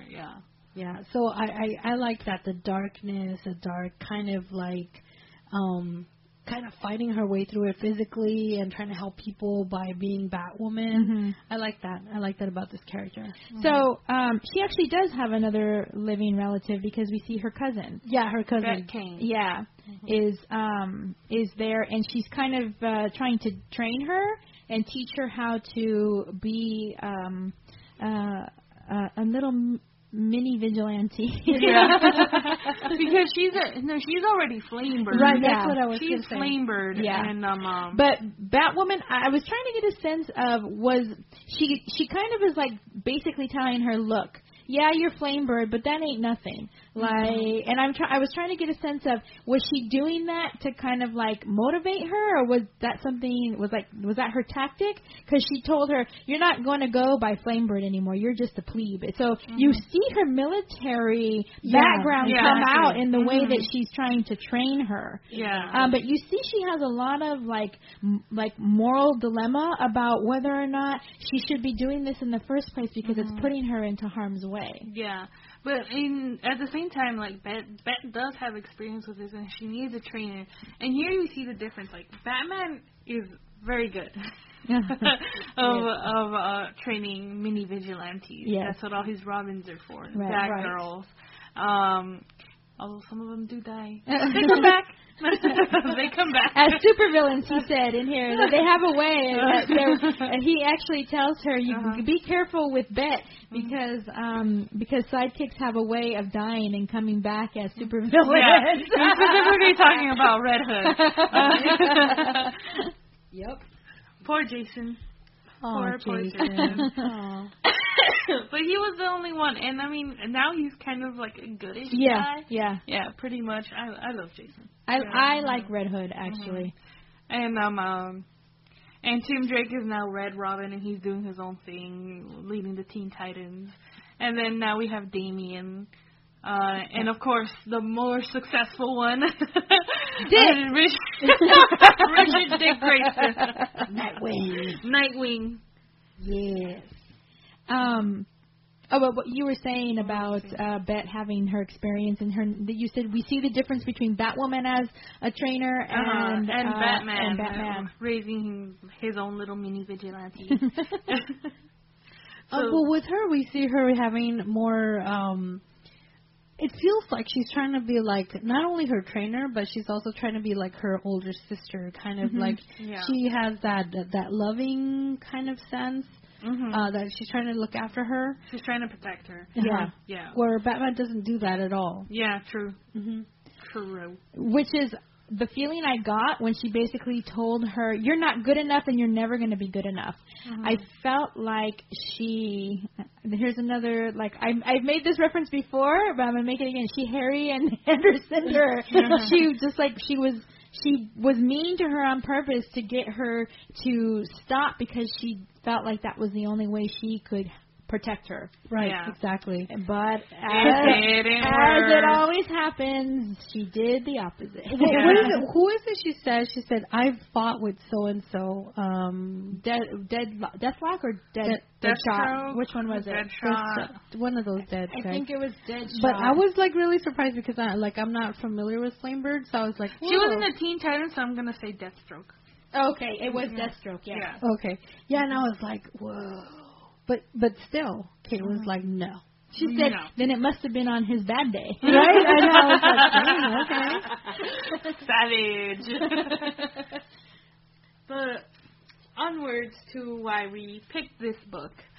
The main plot of Batwoman in this one is that there has been a series of kidnappings in Gotham, tied to one singular woman who they are calling La Llorona. Yes. So La Llorona the myth of La Llorona features in this strongly, because there's a woman who's stealing children and like drowning them.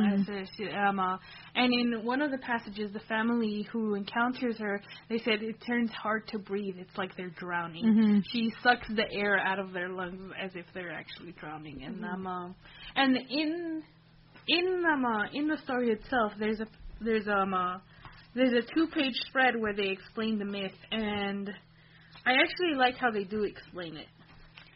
Because, I mean, technically, it's overall like Llorona is a simple story. Yeah. Woman has kids, woman drowns her kids, woman regrets it, and then she kills herself. Right. And comes back as a ghost. Average haunting. Crying endlessly for her children. Crying endlessly for her children. And her children were males.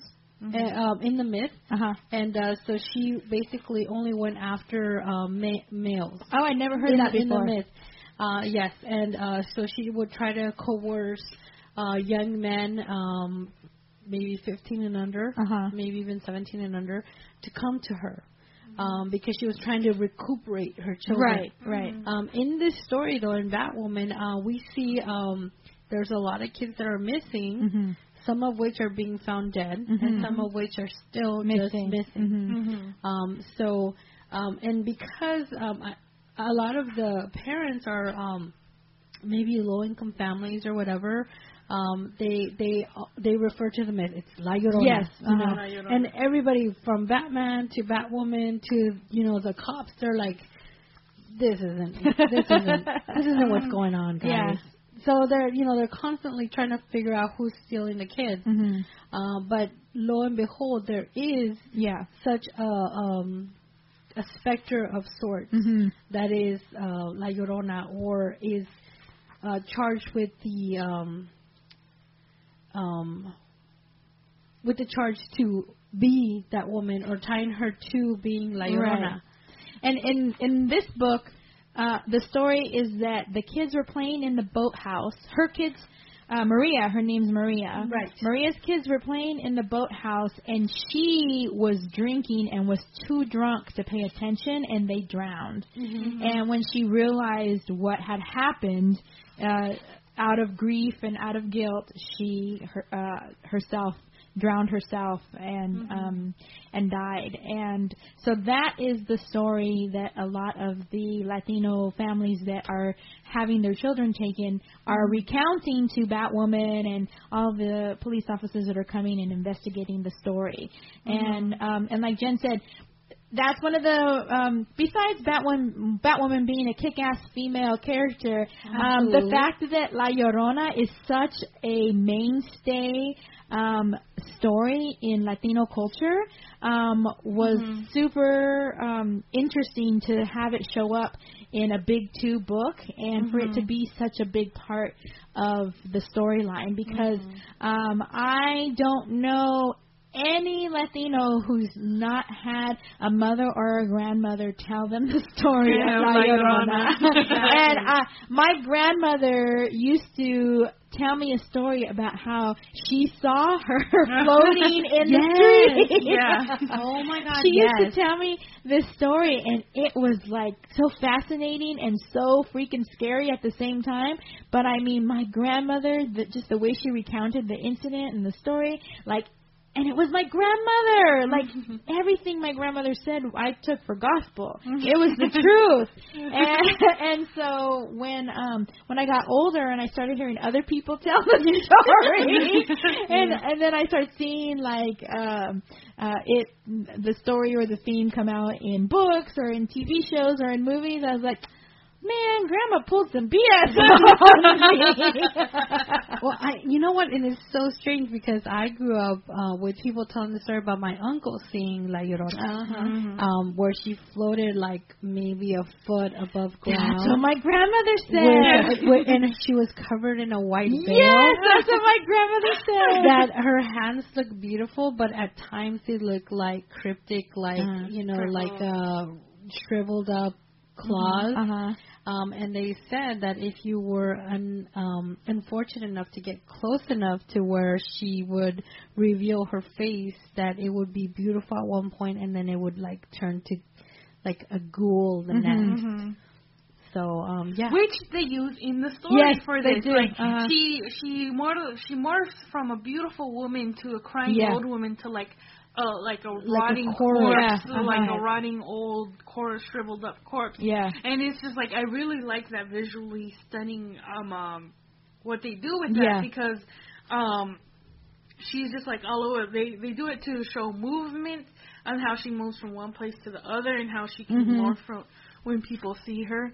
And that was amazing. I really love that. And they add a little bit onto it because in this version of La Llorona, she feeds off of grief, and not just like people losing their children grief. She feeds off of Batwoman's grief and anger and resentment and guilt guilt about her killing her sister.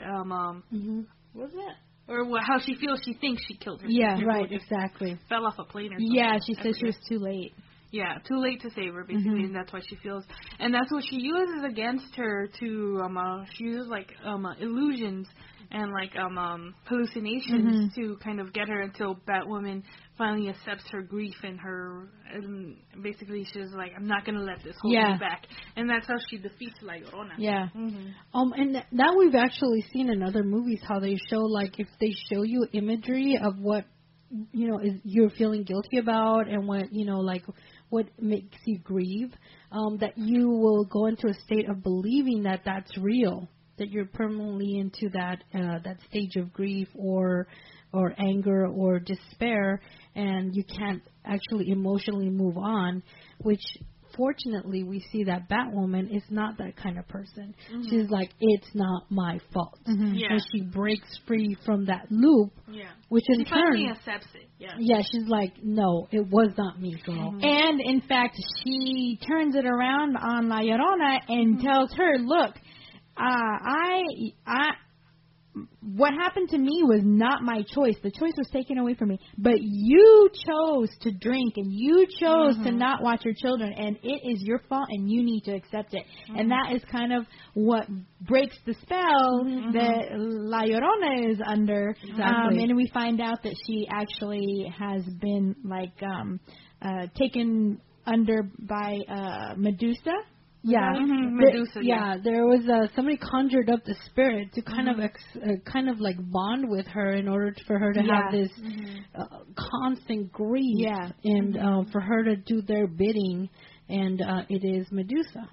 Which is this. When I first read it, I thought it was like really Medusa, but it's actually just like a faction of bad people.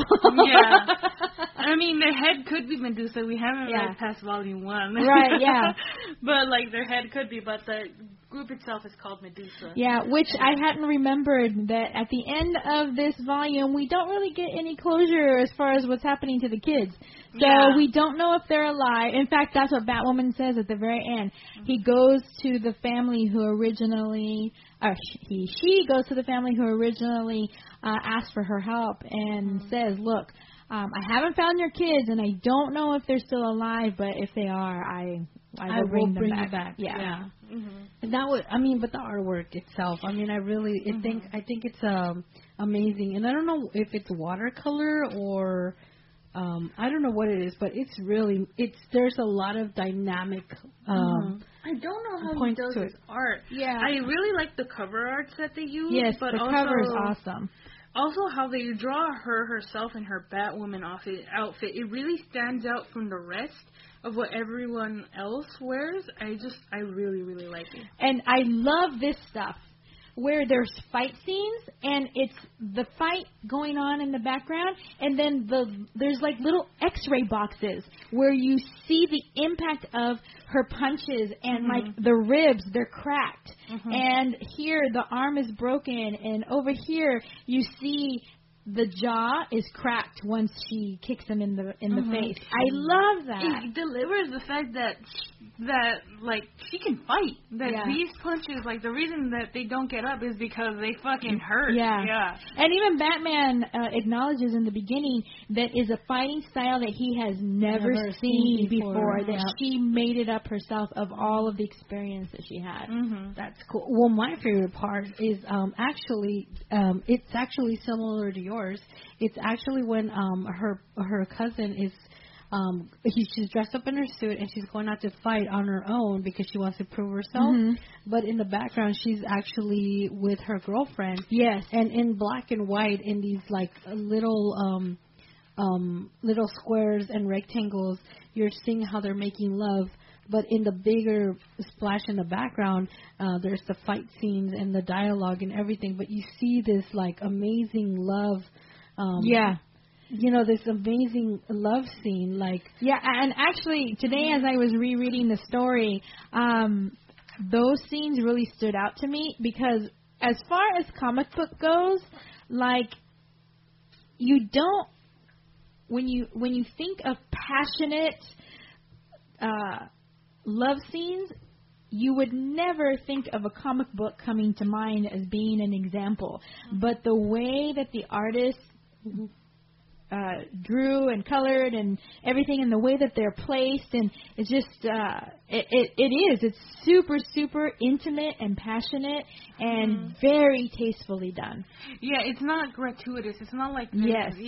It looks like you're looking into an intimate scene between two people, one who's finally decided to trust somebody to be this close. And I thought that was really good, and they did it very, like you said, very tastefully done. If anything, all you see in these panels are like just faces.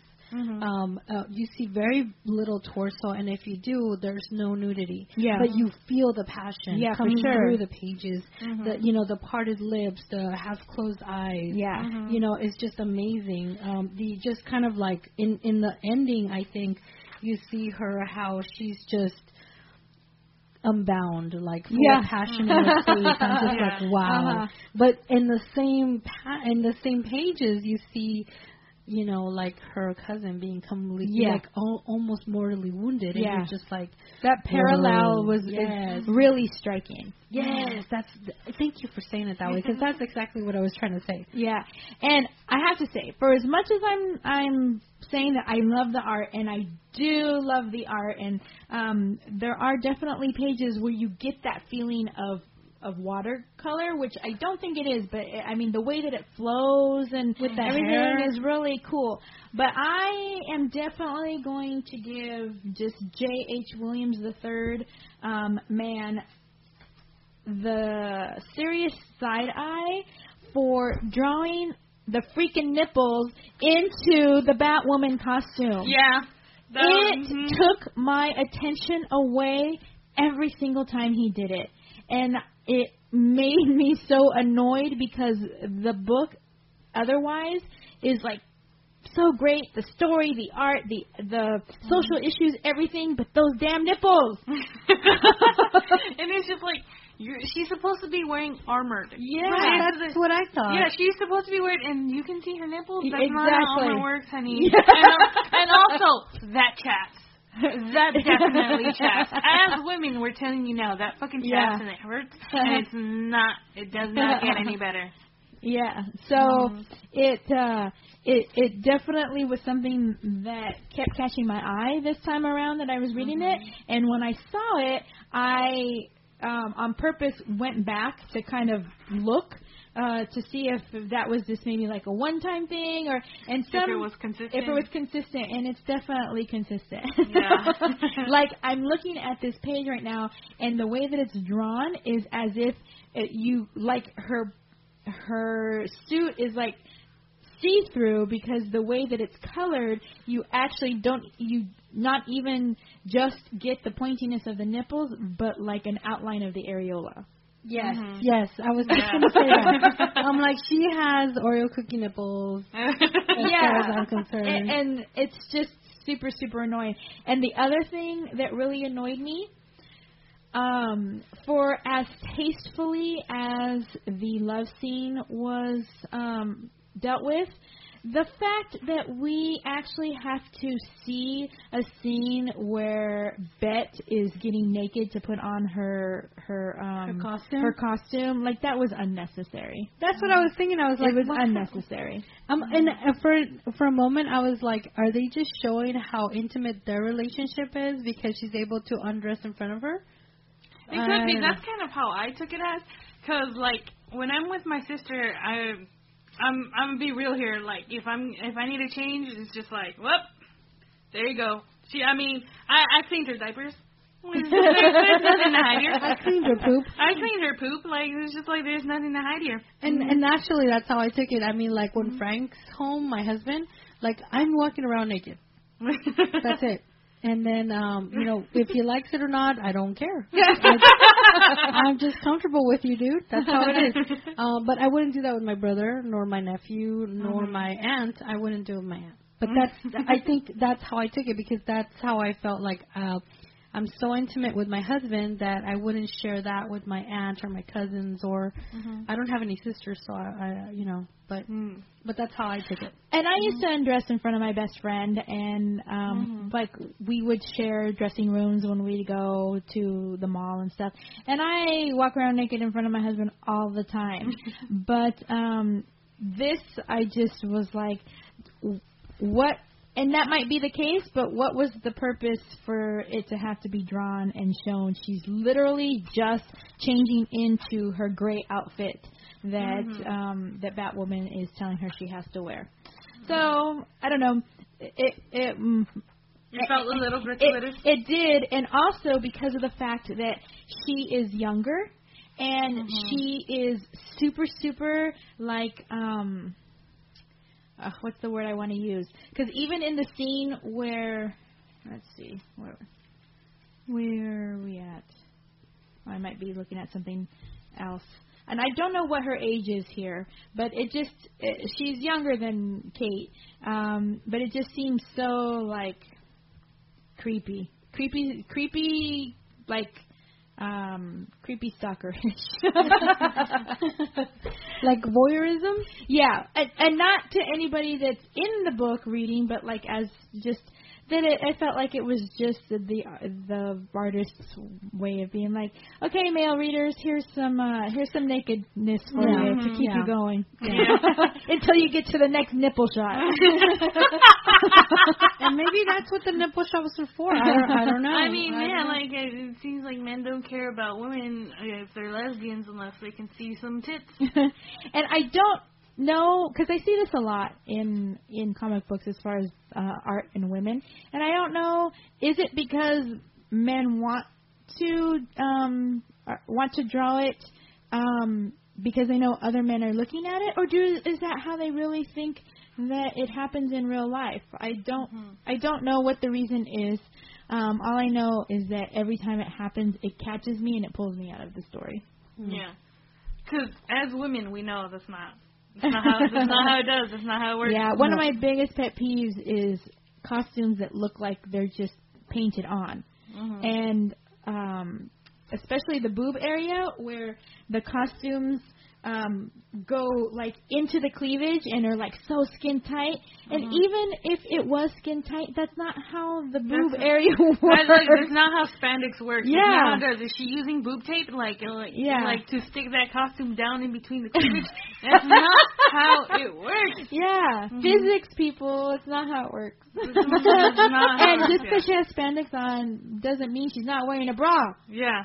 And if she isn't wearing a bra, then that girl is chaff. Yes. So much chaff. Or if she isn't wearing a bra, her boobs should be super small. Because that's the only way she could possibly be doing all those acrobatic and fighting moves without a bra. Yeah, because like she's gonna be wearing a training bra. Yeah. Because like those boobs flop around. You can't fight. Yeah. You can't fight. Like. Oh yeah. I mean, it's a struggle. They get in the way. Yeah.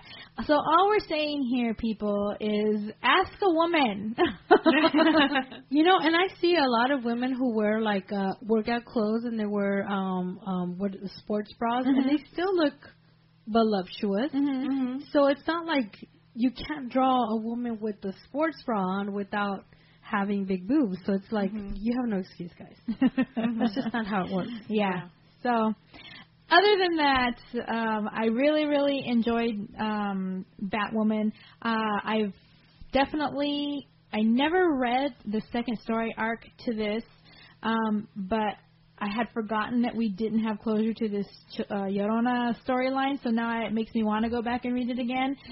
But reading this hydrology story arc, the volume 1 here, actually really got me interested in moving forward to read the Rebirth Batwoman when it came out. And as much as I read is really good, and it turns out in Rebirth that she actually is training a whole set of people to be out there doing vigilante stuff. And I can't remember, I think it's like some of the... in Detective, that's where she's doing all this kick-ass training. Because the Batwoman comic just started. I believe they're only on the third issue. And actually, that's what I meant, is she's the Batwoman character is present in Detective Comics.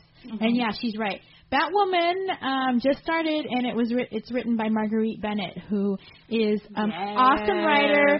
She wrote Bombshells, DC Bombshells, which is an awesome story. If you want to read a DC book that is chock full of all the female characters that takes place in World War set II. in World War II, then that is the book for you. It is freaking amazing.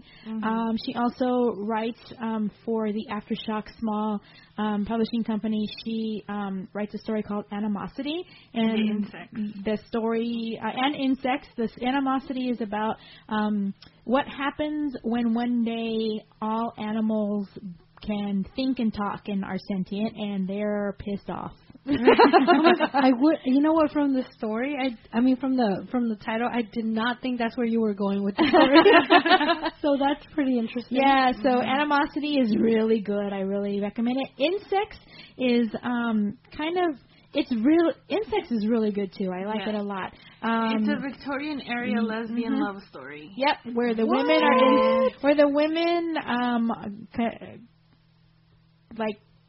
are transformed, morph. I don't know what the word is, but there's a lot of myth and storytelling around the fact that they're actually these grotesque bugs. Yeah. It's great. I love it. It's my favorite. It's really good. It's really good, and that's also published by Aftershock. Nice. So yes, Marguerite Bennett is writing the Rebirth Batwoman. Thank you for correcting me, because Batwoman is in Detective, Nice. which is written by King writes Batman. King is writing Batman. Okay. The current writer for Detective is I don't want to say that he's new, but I definitely haven't heard of him. Oh, okay. I don't remember who it but is. he's doing a good job. I really liked it a lot. And actually, the writing team of Williams and Blackman wrote this New 52 Batwoman for 26 issues, and at 26, they both resigned because of the fact that they were having creative differences with DC. One of the major ones was that DC did not want to allow them to write Batwoman, write a marriage into the story for Batwoman. And they were very super upset about that and thought that it was the right way to go creatively with the character, and in fact had been planning on it for months. And at the last minute, DC said, no, we don't want that. And the writers have come out and said that in defense of DC, they didn't get a feeling at all that it was homophobic creative decision-making or anything against Batwoman being gay or being married, but they were just, but the writers were just kind of fed up with the fact that DC was not allowing them to do creatively what they wanted with the character, and also making last-minute changes, where they were, in comic book writing, you plan a story arc way far ahead, and that's what they were doing. As last minute, DC would come in and have them change it, and so they just did not want to continue that working relationship anymore. So, but they were on the series for 26 issues. Wow. Yeah, it was a pretty good run. So what are we rating this, guys? What are we rating? I love Batwoman. I'm going to go with 3 conchas, but they're no champorado for me because of those nipples. Well, I'm going to go 3 conchas and champorado only because the artwork really stood out for me. Nipples included? You know what? Those are the things that stood out the most. You know what? I just looked past that. I really, the hair really, the hair was a big part of this whole art. And you know, when I first read this, I was so shocked to find that it was a wig. Yeah. Me too. Yeah. No, but I mean the hair, as far as Llorona's hair, the dynamic movement, and how they use the hair as part of a memory. Yes, there was a panel in there that was awesome like that. I remember. Then the hair to show movement. I don't know.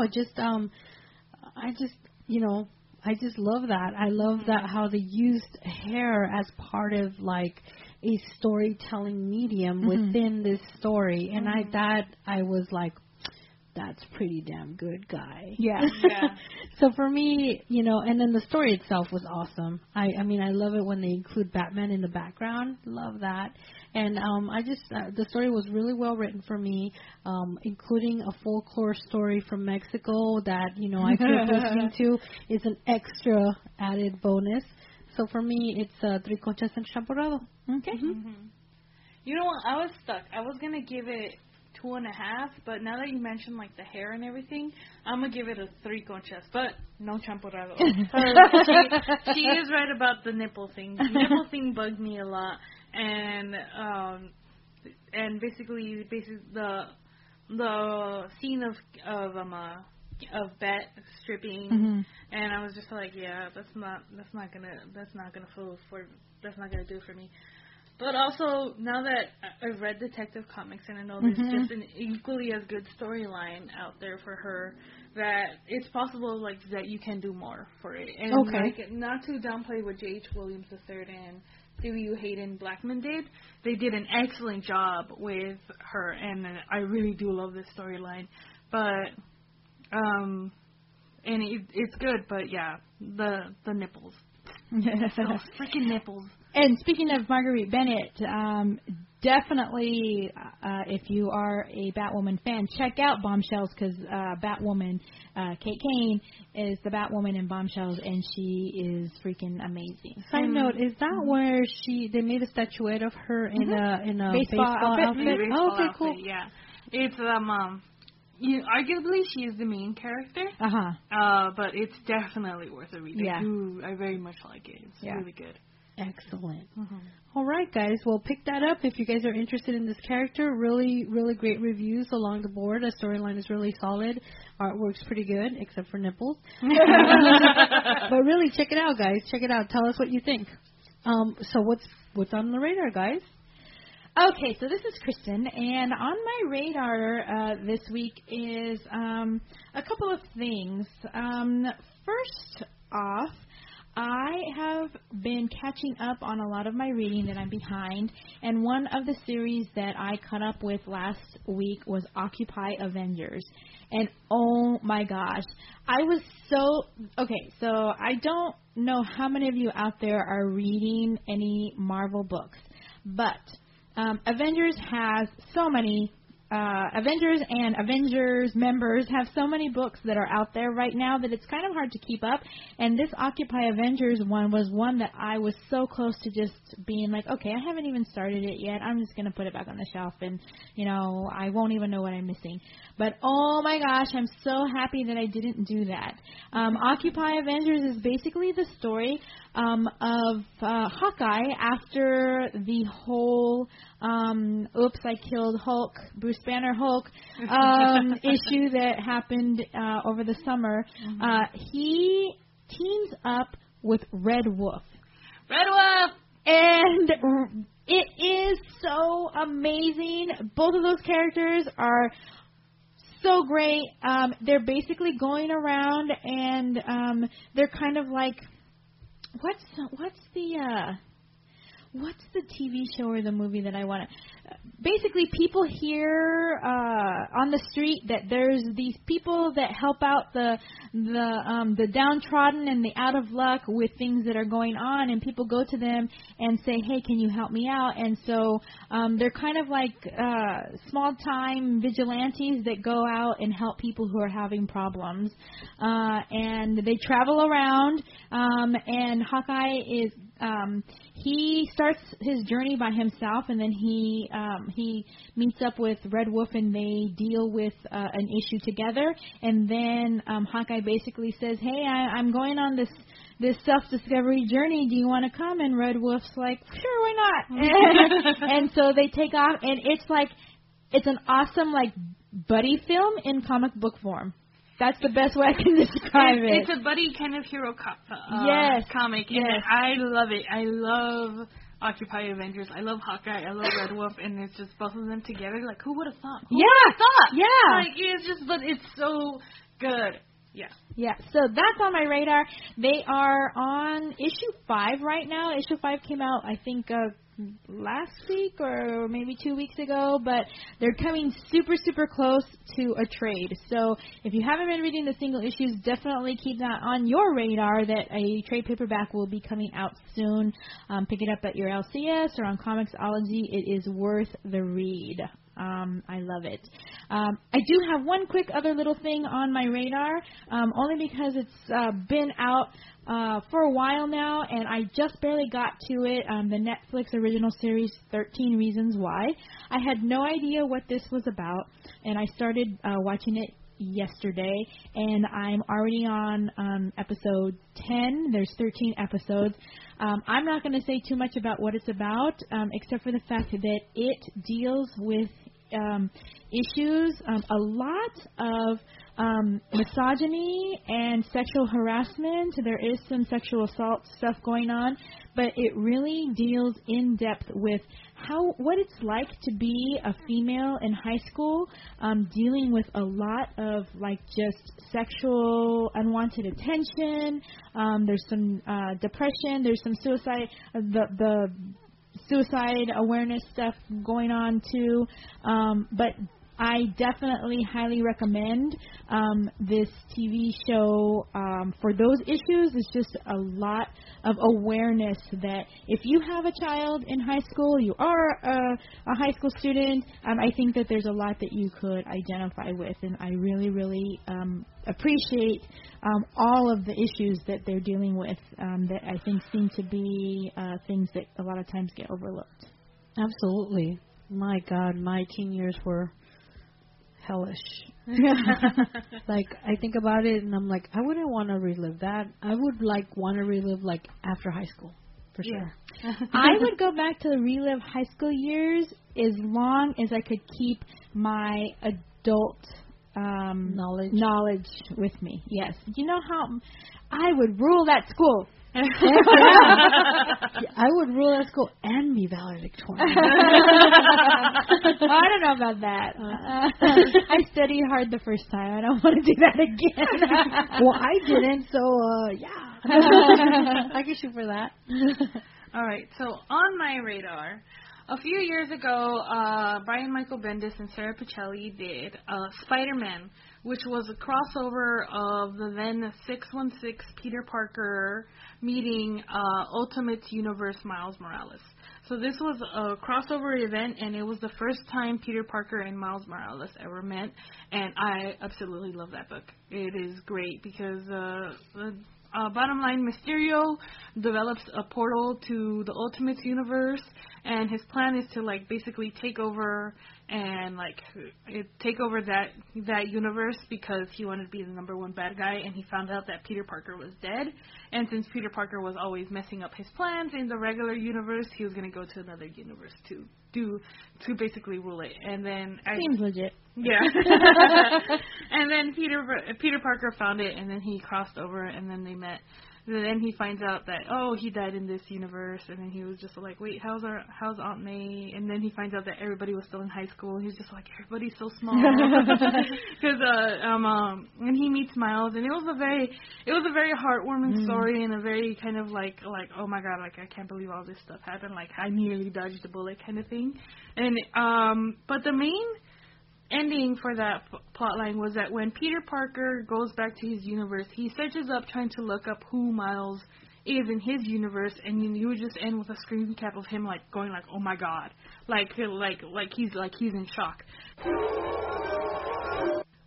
It has just been announced that Spider-Man 2, again, Brian Michael Bendis and Sarah Pichelli are going to be following that up. Right here, I have a link from Nerdist, and it says, who is the other Miles? So we're finally going to get a follow-up to the original Spider-Man. That's super cool. I love Miles, and he's always, right now, he's jumping all over the different realities with Gwen. Mm-hmm. So that would definitely be super interesting to read. And was the original, was it a one-shot or was it a miniseries? It was a miniseries. It was a 5-issue miniseries, and Spider-Man 2 will also be a 5-issue miniseries. And I'm not sure where it takes place continuity-wise, if it's out of universe. Kind of like how Spider-Man now kind of is because of all the reboots and everything. Yeah. So I'm going to assume that's what they're doing, but I'm very excited for it. And I definitely recommend people pick up Spider-Man itself. It is one of my favorite comics. And is it, I was just going to say, is it still in print? Yes, it's still in print. We have a few copies at the store. Okay. And I'm definitely going to bug Eddie into ordering a bunch. Well, that sounds really cool because I always wonder about that because when he goes to Spider-Gwen's reality, obviously Peter Parker dies, and that's how Spider-Gwen becomes Spider-Gwen. So, well, not how, but the reason she took his place. I always wondered. I had no idea that this other one existed. So yeah. Yep. The multiverse in Spider-Man, the Spider-Verse, is like so super confusing. Like it's as if Barry Allen came from DC and came was doing all kinds of crazy shit over here. And there's like just a bunch of hymns running around in different versions. Yeah. And the Spider-Verse storyline was very confusing, but it was so much fun because that's where we got Spider-Gwen from, and I love Spider-Gwen, and that's where we got Silk too. Yes. So it's just I love Silk. I'm growing to love Spider-Gwen. I love her more as outside of her title series. I love her in other books. In other books, yeah. But I love Silk. I love Spider-Gwen. I love Miles. I love Spider-Ham. And actually, UK shit. And actually, Web Warriors was really good. I really liked Web Warriors, and I'm sad to say that Peter Parker is my least favorite Spider-Man in all the books that I'm reading right now. Wow. The clone conspiracy was super, super boring. When will Marvel learn to stop with the clones? It didn't work in the 90s, 80s, or whatever, and it's not working now. I mean, yeah, we got Scarlet Spider out of it, and I do like Scarlet Spider. And we're coming up with a Scarlet Spider #1 here pretty soon. Yeah, I saw that cover. It's horrible. Yeah. Like, it's so weird. Like, it's so awkward. You just see him with a tiny grin, like, in his mask. It is the creepiest thing I've ever seen. I was just like, and it was just like, but I'm pretty sure, I don't know who the writer is. They will hopefully put some effort into it besides that. Yeah, we just got a promo poster last week, and I didn't check to see who the writer was, but it's not Peter Parker, so I assume I'll love it. Which my husband, if he heard me say that, would be grounds for divorce. His favorite comic book run ever is the original Volume 1 Spider-Man, Amazing Spider-Man. You know who's going to listen to this later, right? Never mind, cut that out, Sarah. I will try. So what's on your radar, Sarah? On my radar is Joss Whedon. Joss. Why do I always do that? Joss. I call him Josh. It's Joss. He's Josh. Horse Whedon. That's the only way it's gonna come out right. Horse Whedon is he's in negotiations to write, direct, and produce a Batgirl standalone movie from Warner Brothers, and as you guys know, he did the Age of Ultron for Avengers, and isn't that the movie everyone hates? Well, you mentioned it, but he did bring us Firefly and Buffy the Vampire Slayer, and the original Avengers movie. There you go. There you go. So I'm very excited that you know what, and that's what I love about comic book fans is that they don't. I mean, sure, they'll have their favorite, like I can be DC girl, and other people can be Marvel people or Image, but he's just so knowledgeable about comic books in general and characters that I feel that he would do a great job on the Batgirl standalone movie. So even if it's DC and he's primarily known for his Marvel work, I'm very excited. If he takes this on, I think I would be like #1 in line. So it's not, because I know I had shared something on the Comadre C Comics Facebook page a while back, and I was under the assumption that it was already set in stone, but it's not. He's just in negotiations. As far as I've read so far, it's negotiations, Okay. but I could be wrong. Okay. And if that case, then yes, he's doing it. I don't remember. I read the article, but at this point in time, I don't remember what it said. Exactly. So I'm under the impression that he's leaning more towards a yes, Gotcha. but it could be that he has already agreed to it. Mm-hmm. But I'm just happy that he's even looking at it, to be honest. Mm-hmm. I mean, the JLA trailer just did not give me the feels like Star Wars, Last Jedi, or like Thor. Oh my God! Right. I know him from work. Stuff like that. Even Guardians of the Galaxies. I mean, everything just got me all riled up. And then to get being a DC girl and getting this JLA trailer was like, even Atomic Blonde with Charlize Theron, I think she's kind of a British secret agent, was more amazing than the JLA trailer. And I'm like, whoa, savage. I know, right? And I'm just like, I hate to admit it, but I'm just going to watch it for, just to say that I did, but I'm not really looking forward to it.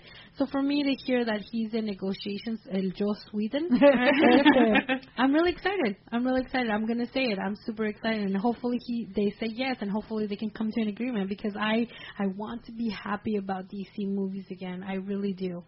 Well, it's which Batgirl are we talking about? Barbara Gordon. Okay. No, I don't know. I'm just think saying. The cover they've been using is Barbara Gordon, and if it happens, I'll watch it. Yeah. But I'm keeping my reservation. I've been dying. I've been dying for a Batgirl, anything, for so long, because I love Batgirl. I love Barbara Gordon. I like Stephanie Brown and Cassandra Cain too as Cassandra's the Batgirl. awesome, dude. I love Cassandra so much. She's so cool. But Babs was it. She was like number one from Batman the Animated Series. Her and Nightwing original OTT, man. That's like, right. I know they just did the Teen Titans movie with him and Corey, and they're in a relationship and everything. And I'm just like always like, no, you're meant to be with Babs.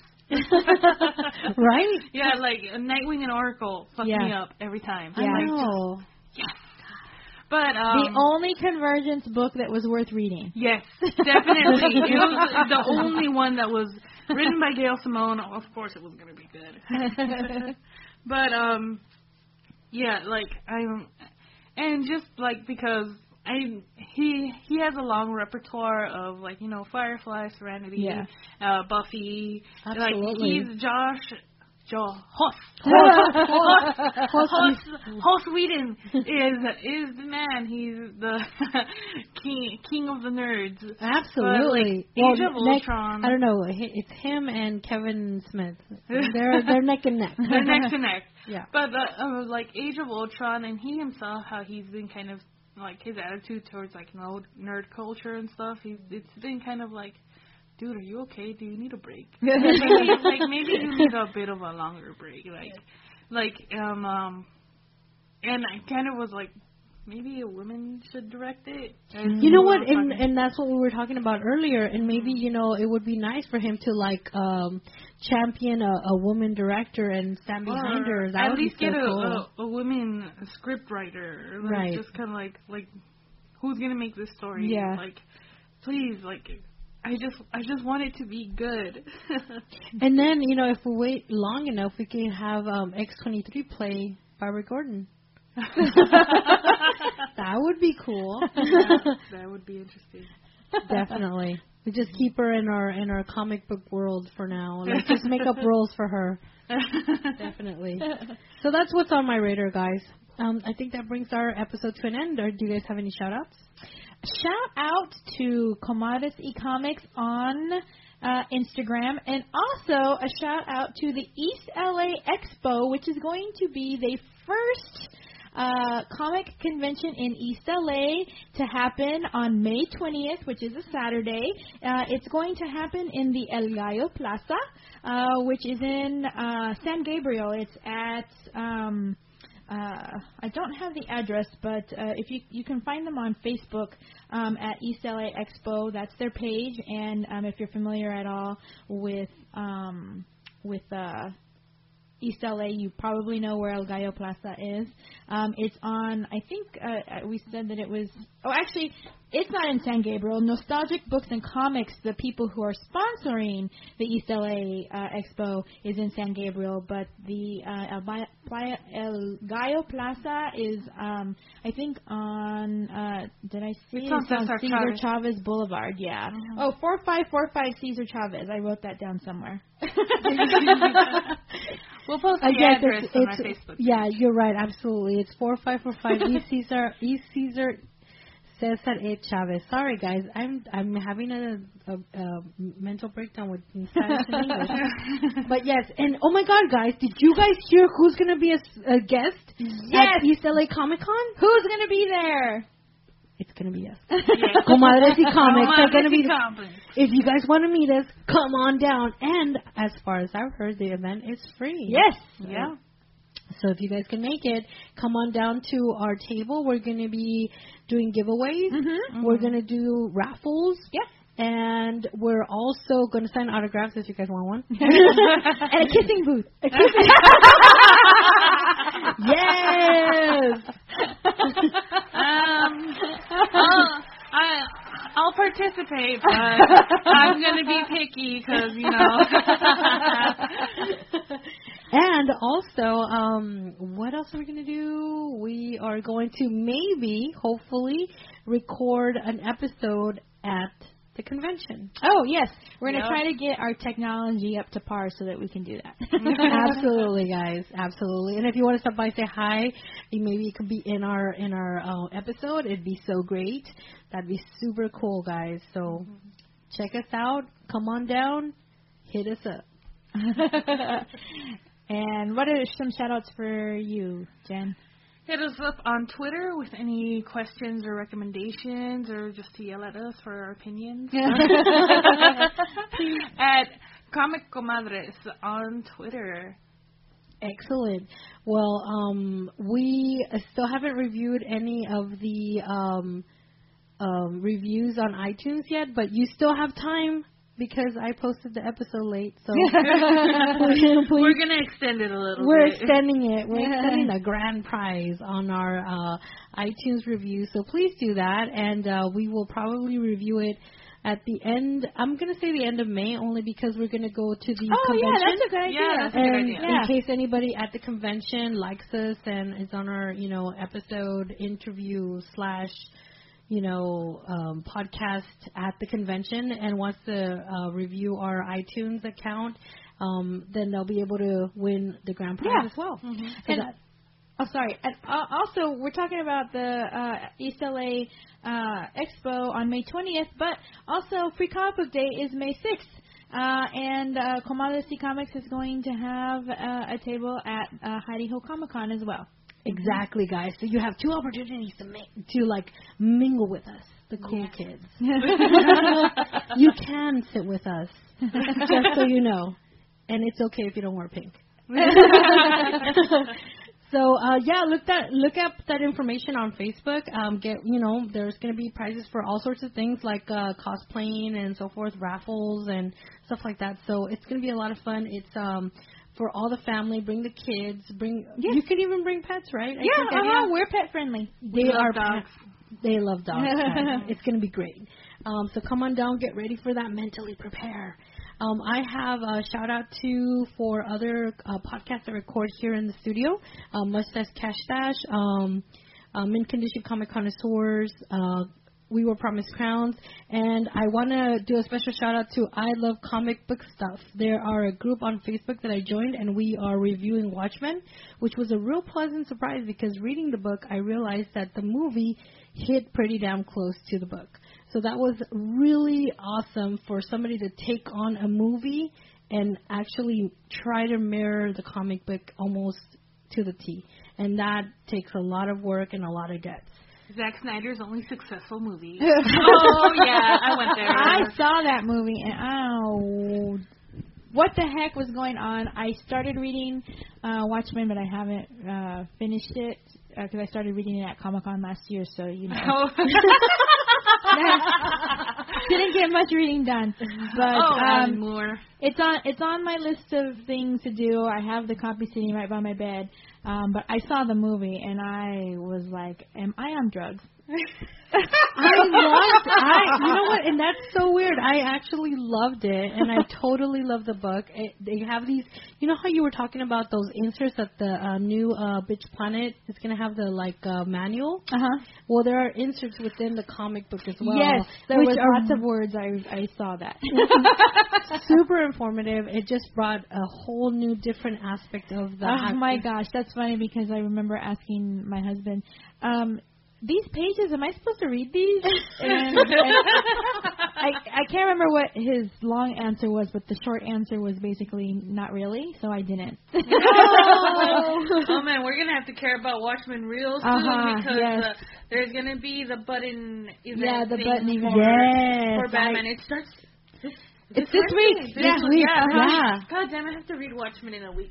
You got 2 days. I have 2 days. Dude, it takes me forever to read 3 chapters. Watchmen is very okay. So, and this is also why I didn't finish watching it. I know we're already on the radar, but I got some stuff to say about Watchmen. Go ahead. Spill that tea. Okay, so Watchmen is like the quintessential, it was Rafiki holding up Simba in The Lion King. This is like the King of the Nerds holding up this book off the ledge and all of the tundra to see. And so, I can't. Why can I see that? I can see that. I can. Oh my God. We gotta make a meme, guys. We gotta make a meme. I can imagine Junior holding up that book. We're gonna make a meme. That's all there is. And so when I was reading it, I was so super nervous. What am I can't miss anything. I can't miss anything.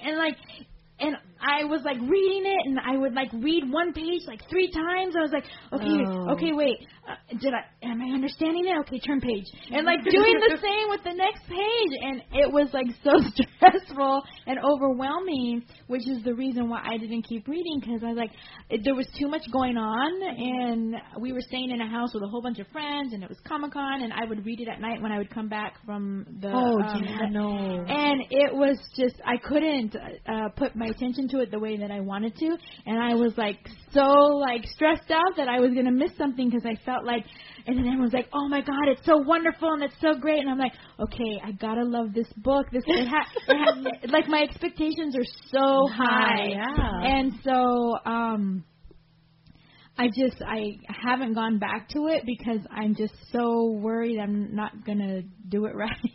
I just want to know why everyone freaking nuts themselves whenever you mention Dr. Manhattan or Rorschach. Yeah. They just they're oh. Yeah. And I'm just calm the fuck down. What is it about these dudes? I haven't read Watchmen. But I mean, if we tackled Maggie the Mechanic, that was some dense shit there. Oh, yeah. But it was enjoyable. We could do Watchmen, so maybe that's something we could.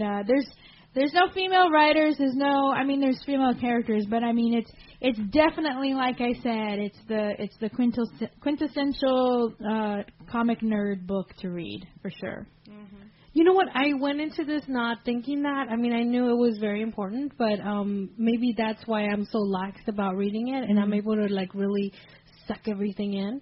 And I'm loving the heck out of it. I love the inserts. I really love the inserts. I'm just this stuff is really it really mirrors the story. And then, God, I really want to go and talk about this with you guys, but I'm going to read it first. I'm going to let you guys read it first, definitely. I mean, I'm not going to be the nerdo that's I nut myself when I talk about this. I'm trying hard to not, be that person. But it's up there, dude. It's really up there. Yeah, I mean, my husband, all the other comic geekies that I work with at the shop who read comics and have been reading them for a while. I mean, they just cannot tell me enough about how amazing this book is. Yeah. It really is. It really is. For me, I'm really loving this. Mm-hmm. I'm hoping it's like a Swampman thing where I was just like, I don't know, but then I ended up being like, oh my god, yeah, this is amazing. Actually, same. And I one of the guys who recommends it is one that recommends things that are just so like dense and intense and everything, and that's what I'm fearing. And a little weird, and that's what I'm fearing. And so I just I'll have to take out some time to put to reading it again, but for sure we need to make that meme. you know, for me, like I always say, I like a little vertigo in my comic book reading. Mm-hmm. But I don't even think this title was even labeled Vertigo. I know it's a DC publisher, was Vertigo. But it was Vertigo. Okay. They're not using Vertigo anymore. They're using the DC Comics label for the new reprints. Yeah, but the publication for this was in 1987. Maybe. Well, because I got the trade paperback, so maybe it's just they don't put it on there. I don't know. Yeah, probably. Yeah, but it's so Vertigo for me. I'm like, oh my god, yes, it's been so long, Vertigo. Yes, like I love you. A little comic drama, but I think this was the book that cemented Alan Moore never writing for DC anymore. Really? Because Alan Moore created this and it was like his, but then I guess the relationship between him and DC soured, and they didn't allow him to keep the creator rights to it. And and so it's permanently like a DC franchise thing now, and that's why they can use it without Alan Moore's permission anymore, because a lot of like now like Vertigo, and like it was an indie publisher before DC bought it, and that's why they were able to keep those rights. Interesting. Little comic drama. No, that's I love comic drama. The same thing happened with Miracle Man and Marvel, and that's why Alan Moore was just all like, "Fuck the big two." Yeah, wow. he only does his like weird indie shit now. He is quite a character, Mr. Moore. Yeah. But yeah, shout out to those guys over at I Love Comic Book Stuff. They're I was like, how did we get here? No, because I mean, they invited me into their group. They don't even know me. I don't know them, but like we share a love for comics. So I mean, share the love, guys. There's a lot of groups out there. There's a lot of blogs and so forth. So you know what? You just reach out and touch someone. It definitely made the political season much more tolerable for me, because I'm just a member of so many different comic related groups on Facebook that's mostly what I would see coming up on my Facebook feed, is all the comic book related articles and little videos and stuff, and I love getting on there and talking about comics with people I don't know. Exactly. All right, guys. Well, that brings us to the end of our episode. Thank you guys for listening. We have been your host. I am Sarah. I'm Kristen. And I'm Jennifer. Bye, guys. Bye. Bye.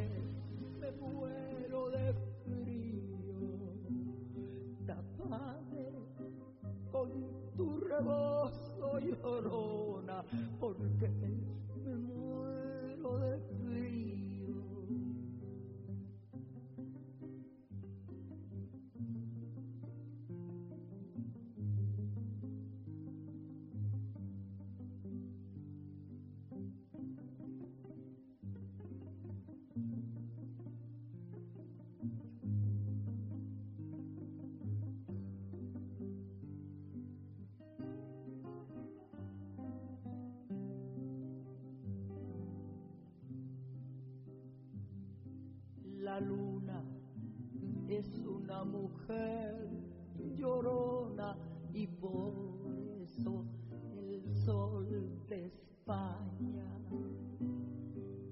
La luna es una mujer llorona y por eso el sol de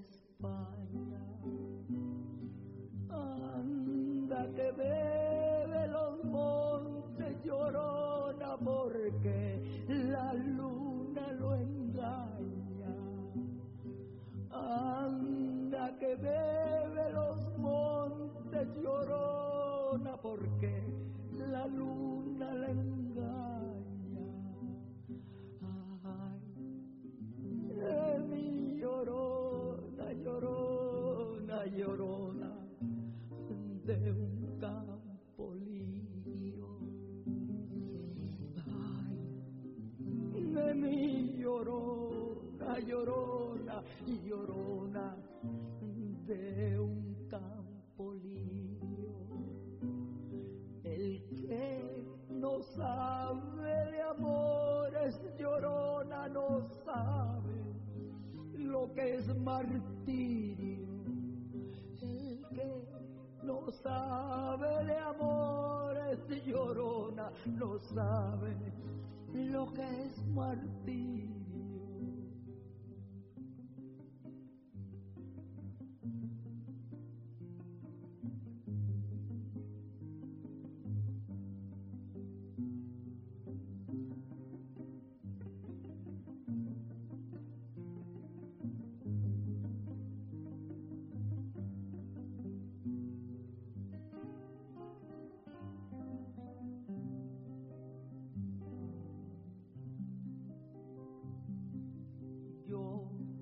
Soñaba dormida, llorona, dormida, estabas quieta.